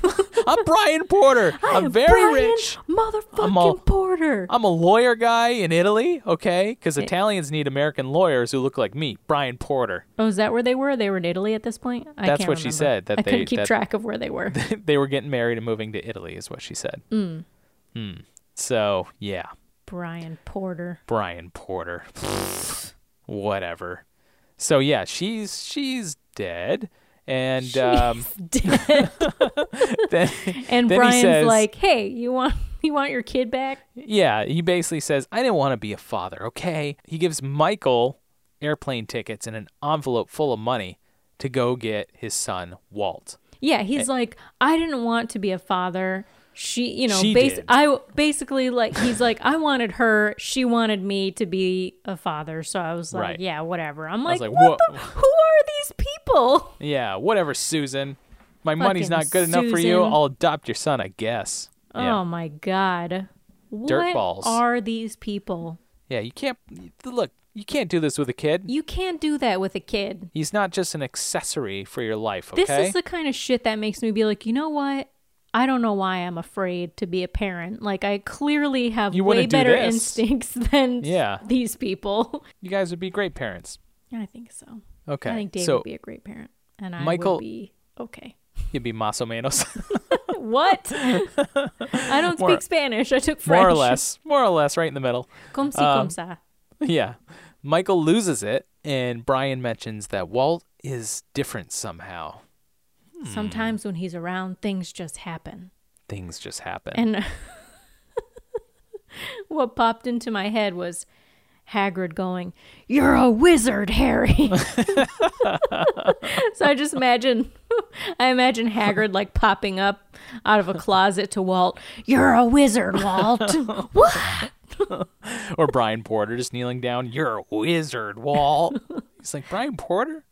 He calls him Brian Porter.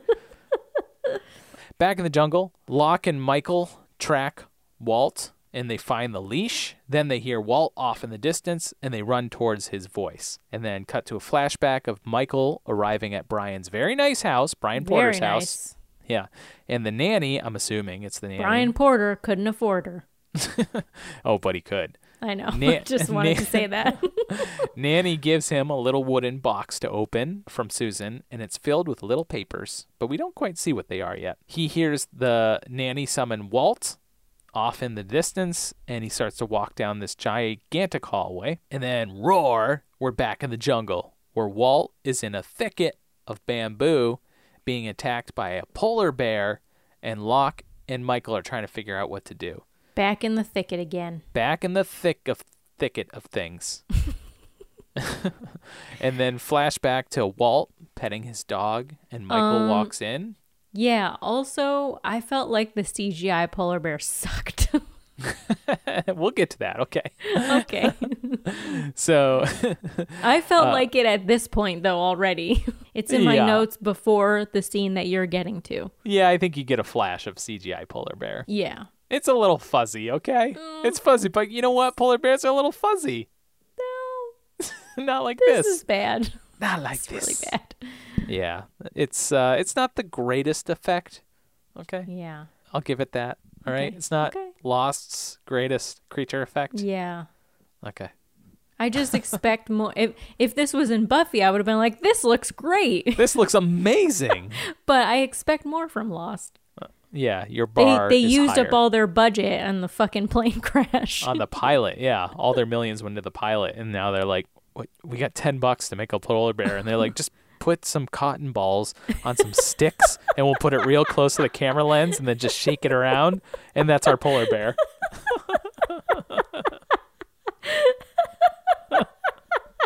Oh, okay. Okay. Okay.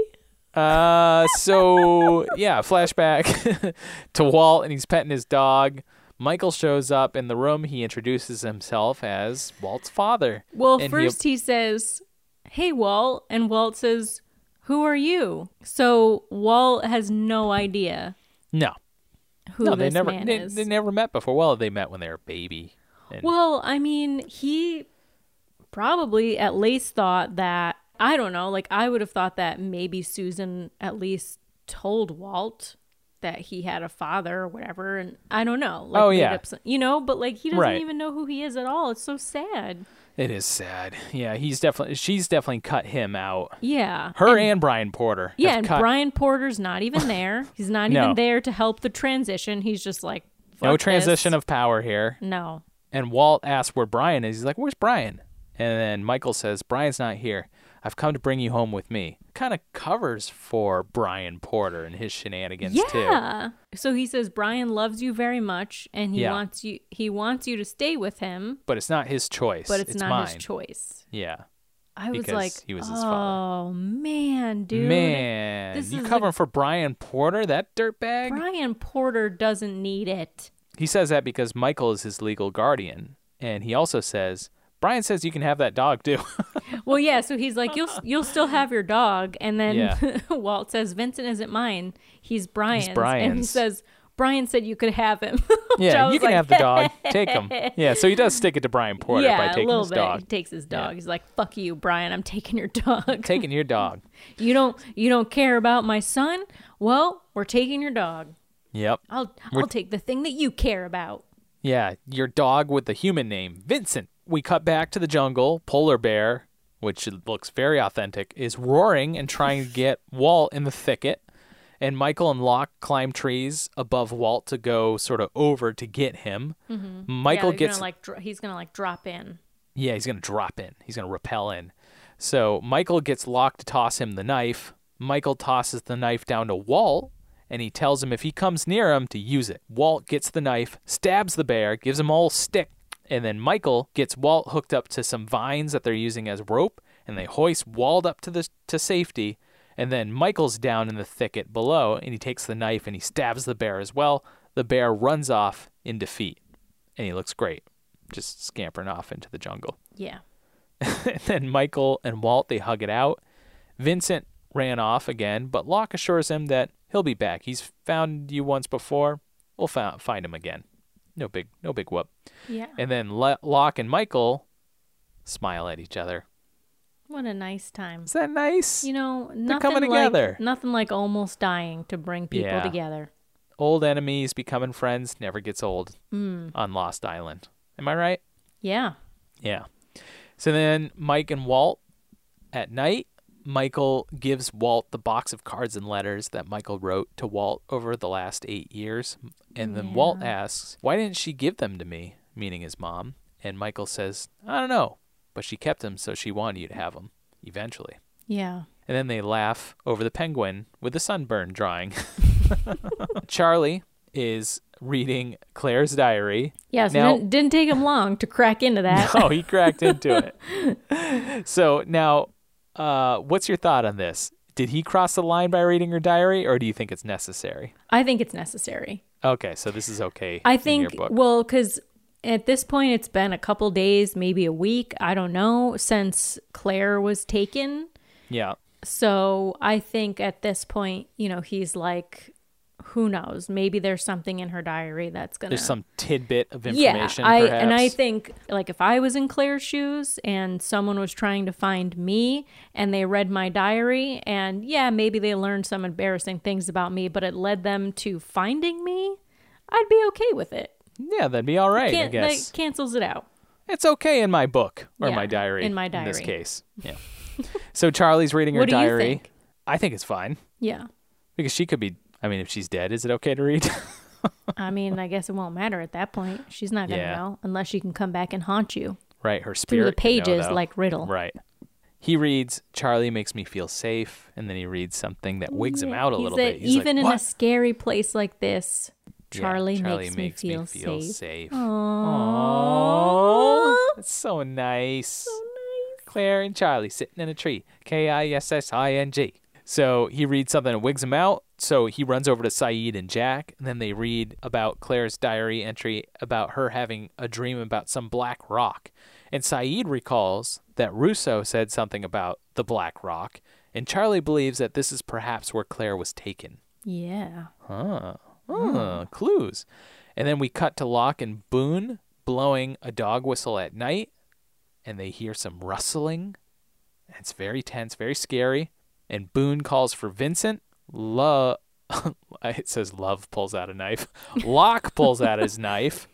And Claire comes stumbling out of the jungle. The strings hit. And then we get the Boom Lost title. Yeah, so I was like, I think we watched Claire emerging from the jungle like 3 or 4 times, and I still could not tell if she has a belly. Yeah, I was just thinking of that myself. I was like, I didn't even notice if she had a belly or not. Yeah, she definitely looks skinnier, and but she could just be hungry. But she could just be hungry and still pregnant. I don't know. Do you think this cliffhanger will be satisfied directly in the next episode, or do you think we're going to have to wait another episode or 2? Oh, man. I think it will be, but maybe that's me just being optimistic. Right. I mean, they're out in the jungle. They're separated from the group, so it could mean like, oh, these characters over here are doing this other thing. Yeah. They cut to like a golf tournament episode. They're like, yeah, we're just doing golf tournament. This is the worst episode. Got to fill some time. Playing for deodorant sticks. Yeah, gotta find out who won those Deodios. All right, so it sucks that like Walt was just sort of thrust into his life. It sucks for both of them because like neither really had a choice in the matter. But I also feel like Michael isn't doing a great job until the very end of this episode where he like sits down and shows Walt the letters and is like, hey, I used to draw, like, here's this thing that I made for you on your 2nd birthday. Like, that's the first time that they're really like, he's really opening up to him and they're sort of like bonding. Yeah. Baby steps. Yeah. But so it kind of, they finally went through something together too. This is, so they actually have this experience with the polar bear and them, working together to get out of this hitch that they're in. So I think it's a really clear bonding moment. Saving Walt's life. Yeah. And also like the fact that Michael asked for Locke's help to do it, right. Like that's going to bring them all together. And he's going to trust Walt maybe, or trust Locke. Yeah. So. And Walt. They'll all trust each other. What was your favorite moment of Buffy?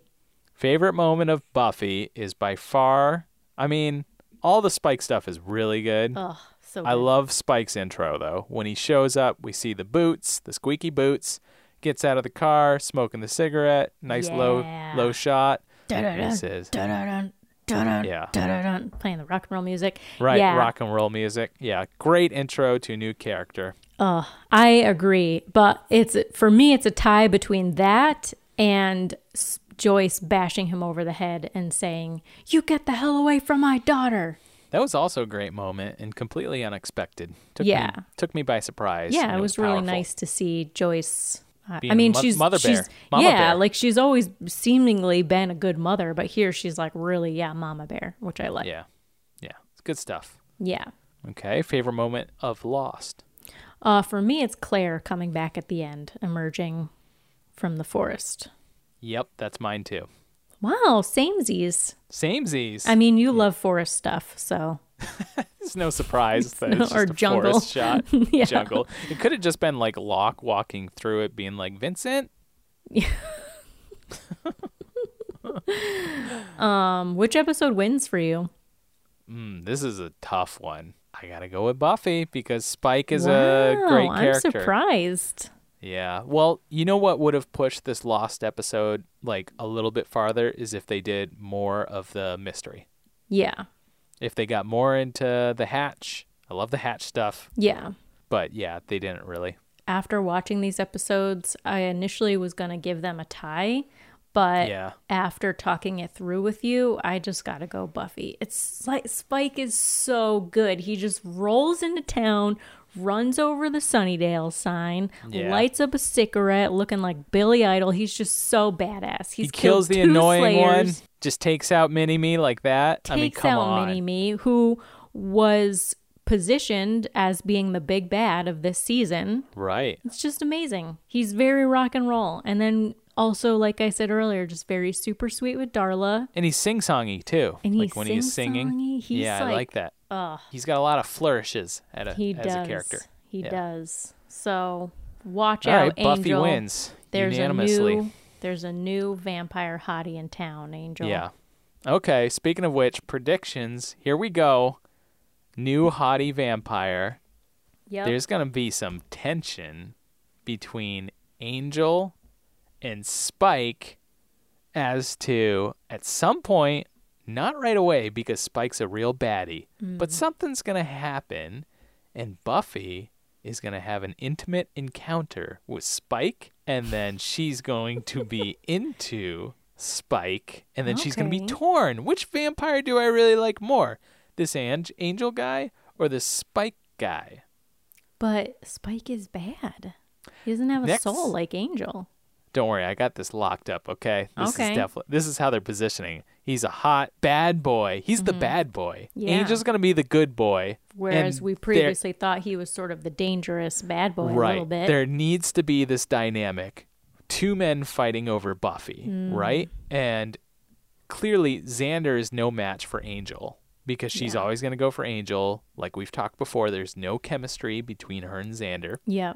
So they had to introduce a new character who's the bad boy vampire. Angel and this devil guy. And now they're going to really have to fight it out. But it's going to take a little bit because he's a real baddie right now. He's trying to kill her and such. That's not good for, love and romance and whatnot. But it'll get there, okay? Mark my words.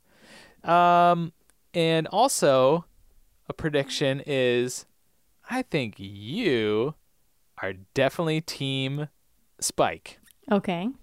Okay. You mean in like between Angel, if there's an Angel Buffy love triangle? If there's a hot vampire that you are into, you're head over heels with the Spike guy.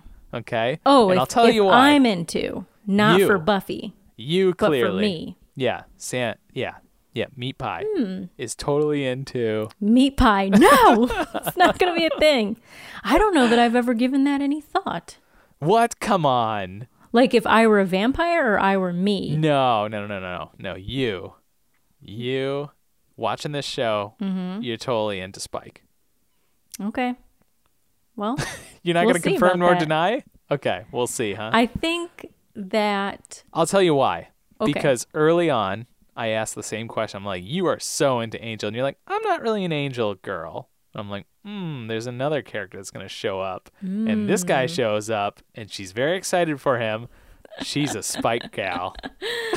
Oh, just wait, Pat. Okay. All right. Oh, is there another character? Okay. All right. So, I think that's really funny, though. Another prediction is the cops know, the chief of police, that dude, and also Snyder, they know about this Hellmouth business or something. So they might be in cahoots with the FBI or whatever. They might know about this Hellmouth ordeal, okay? And there's more to the story on the back end. Okay. With the people who are in power, okay? Okay. They know something's up and maybe they're keeping an eye on it, or they belong to some sort of government club. Okay. Of which they're fostering Invisigirls to be assassins and whatnot, okay? There's more to the story. Do you think there's, like, what would be the reason, I guess? Why would Snyder want to keep it hush-hush? Because they're getting assets out of it. So he's feeding assets to the government, like Invisigirl. Okay. Okay? There's some. But what's there's a lot he of bad getting stuff back? that comes out of the Hellmouth. He's getting a posh place, man. He's getting government checks on the low. Okay. We got to check out Snyder's house. We got to check out Snyder's pad because I'm sure it's just like Brian Porter's. The thing is decked Brian out. Porter. He's got a Ferrari and a McLaren. Yeah. He's living high on the hog, this guy. High on the hog? Yeah. Okay. All right. What are your predictions for Lost? I think that we're going to learn what happened to Claire while she was kidnapped. Because she's going to talk or she's not going to talk? Yeah. I don't know if she's going to talk or not. Because remember what happened to Charlie after that whole ordeal. Yeah, well, I mean, his neck was probably also very sore. His neck and throat were probably pretty sore. Probably his hurt vocal to talk. cords. Yeah. But I think next episode we're going to learn what happened to Claire while she was kidnapped. Whether it's her talking about it to, say, Charlie or someone, or just seeing like her flashback. So I don't think we're going to get a regular backstory. I think it's going to be what happened to Claire. Okay. And since you were able to toe the line on Giles and Miss Calendar and the will they, won't they, whatever thing, I'm going to do the same here on whether or not Claire is still pregnant. She may be pregnant. She may not be pregnant. So I think, but I'm going to be a little bit more specific in my line towing. Okay. I think she's either still pregnant and she's going to have the baby in the next episode, or she already had the baby and the Rosemary's Baby cult people are keeping it, but we're going to see some of that story next episode. Okay. Good predictions. Okay, so what have you been watching, listening to, reading? I haven't really been reading much, but I did watch the inauguration today. So I've also been watching Gilmore Girls still. Schitt's burning through them. Yeah. Yeah. And I watched They Came Together after your recommendation last episode, and I loved it. It was fucking hilarious. You loved it. Isn't it so funny? It's ridiculous. So ridiculous. It's so ridiculous.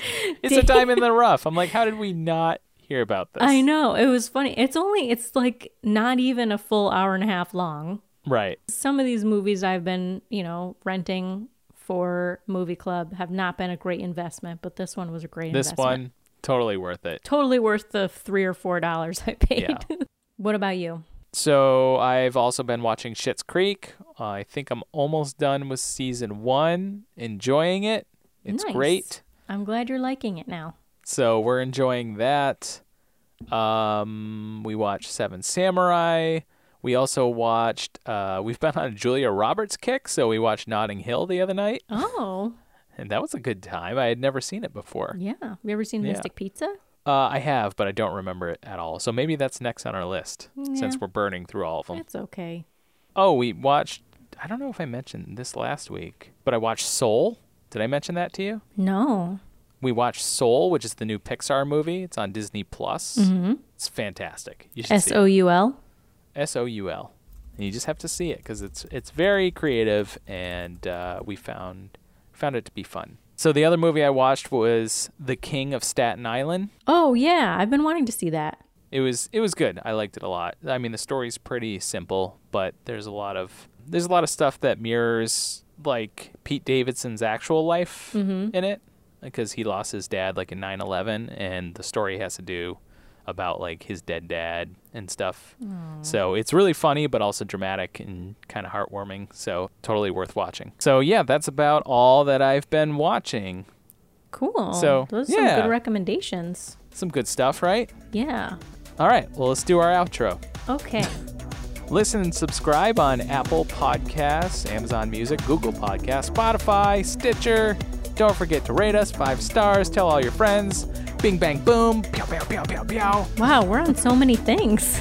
Yeah, we're on so many things. I feel like every time we record, there's a new one. No, it's all the same. Maybe you just get faster at saying them.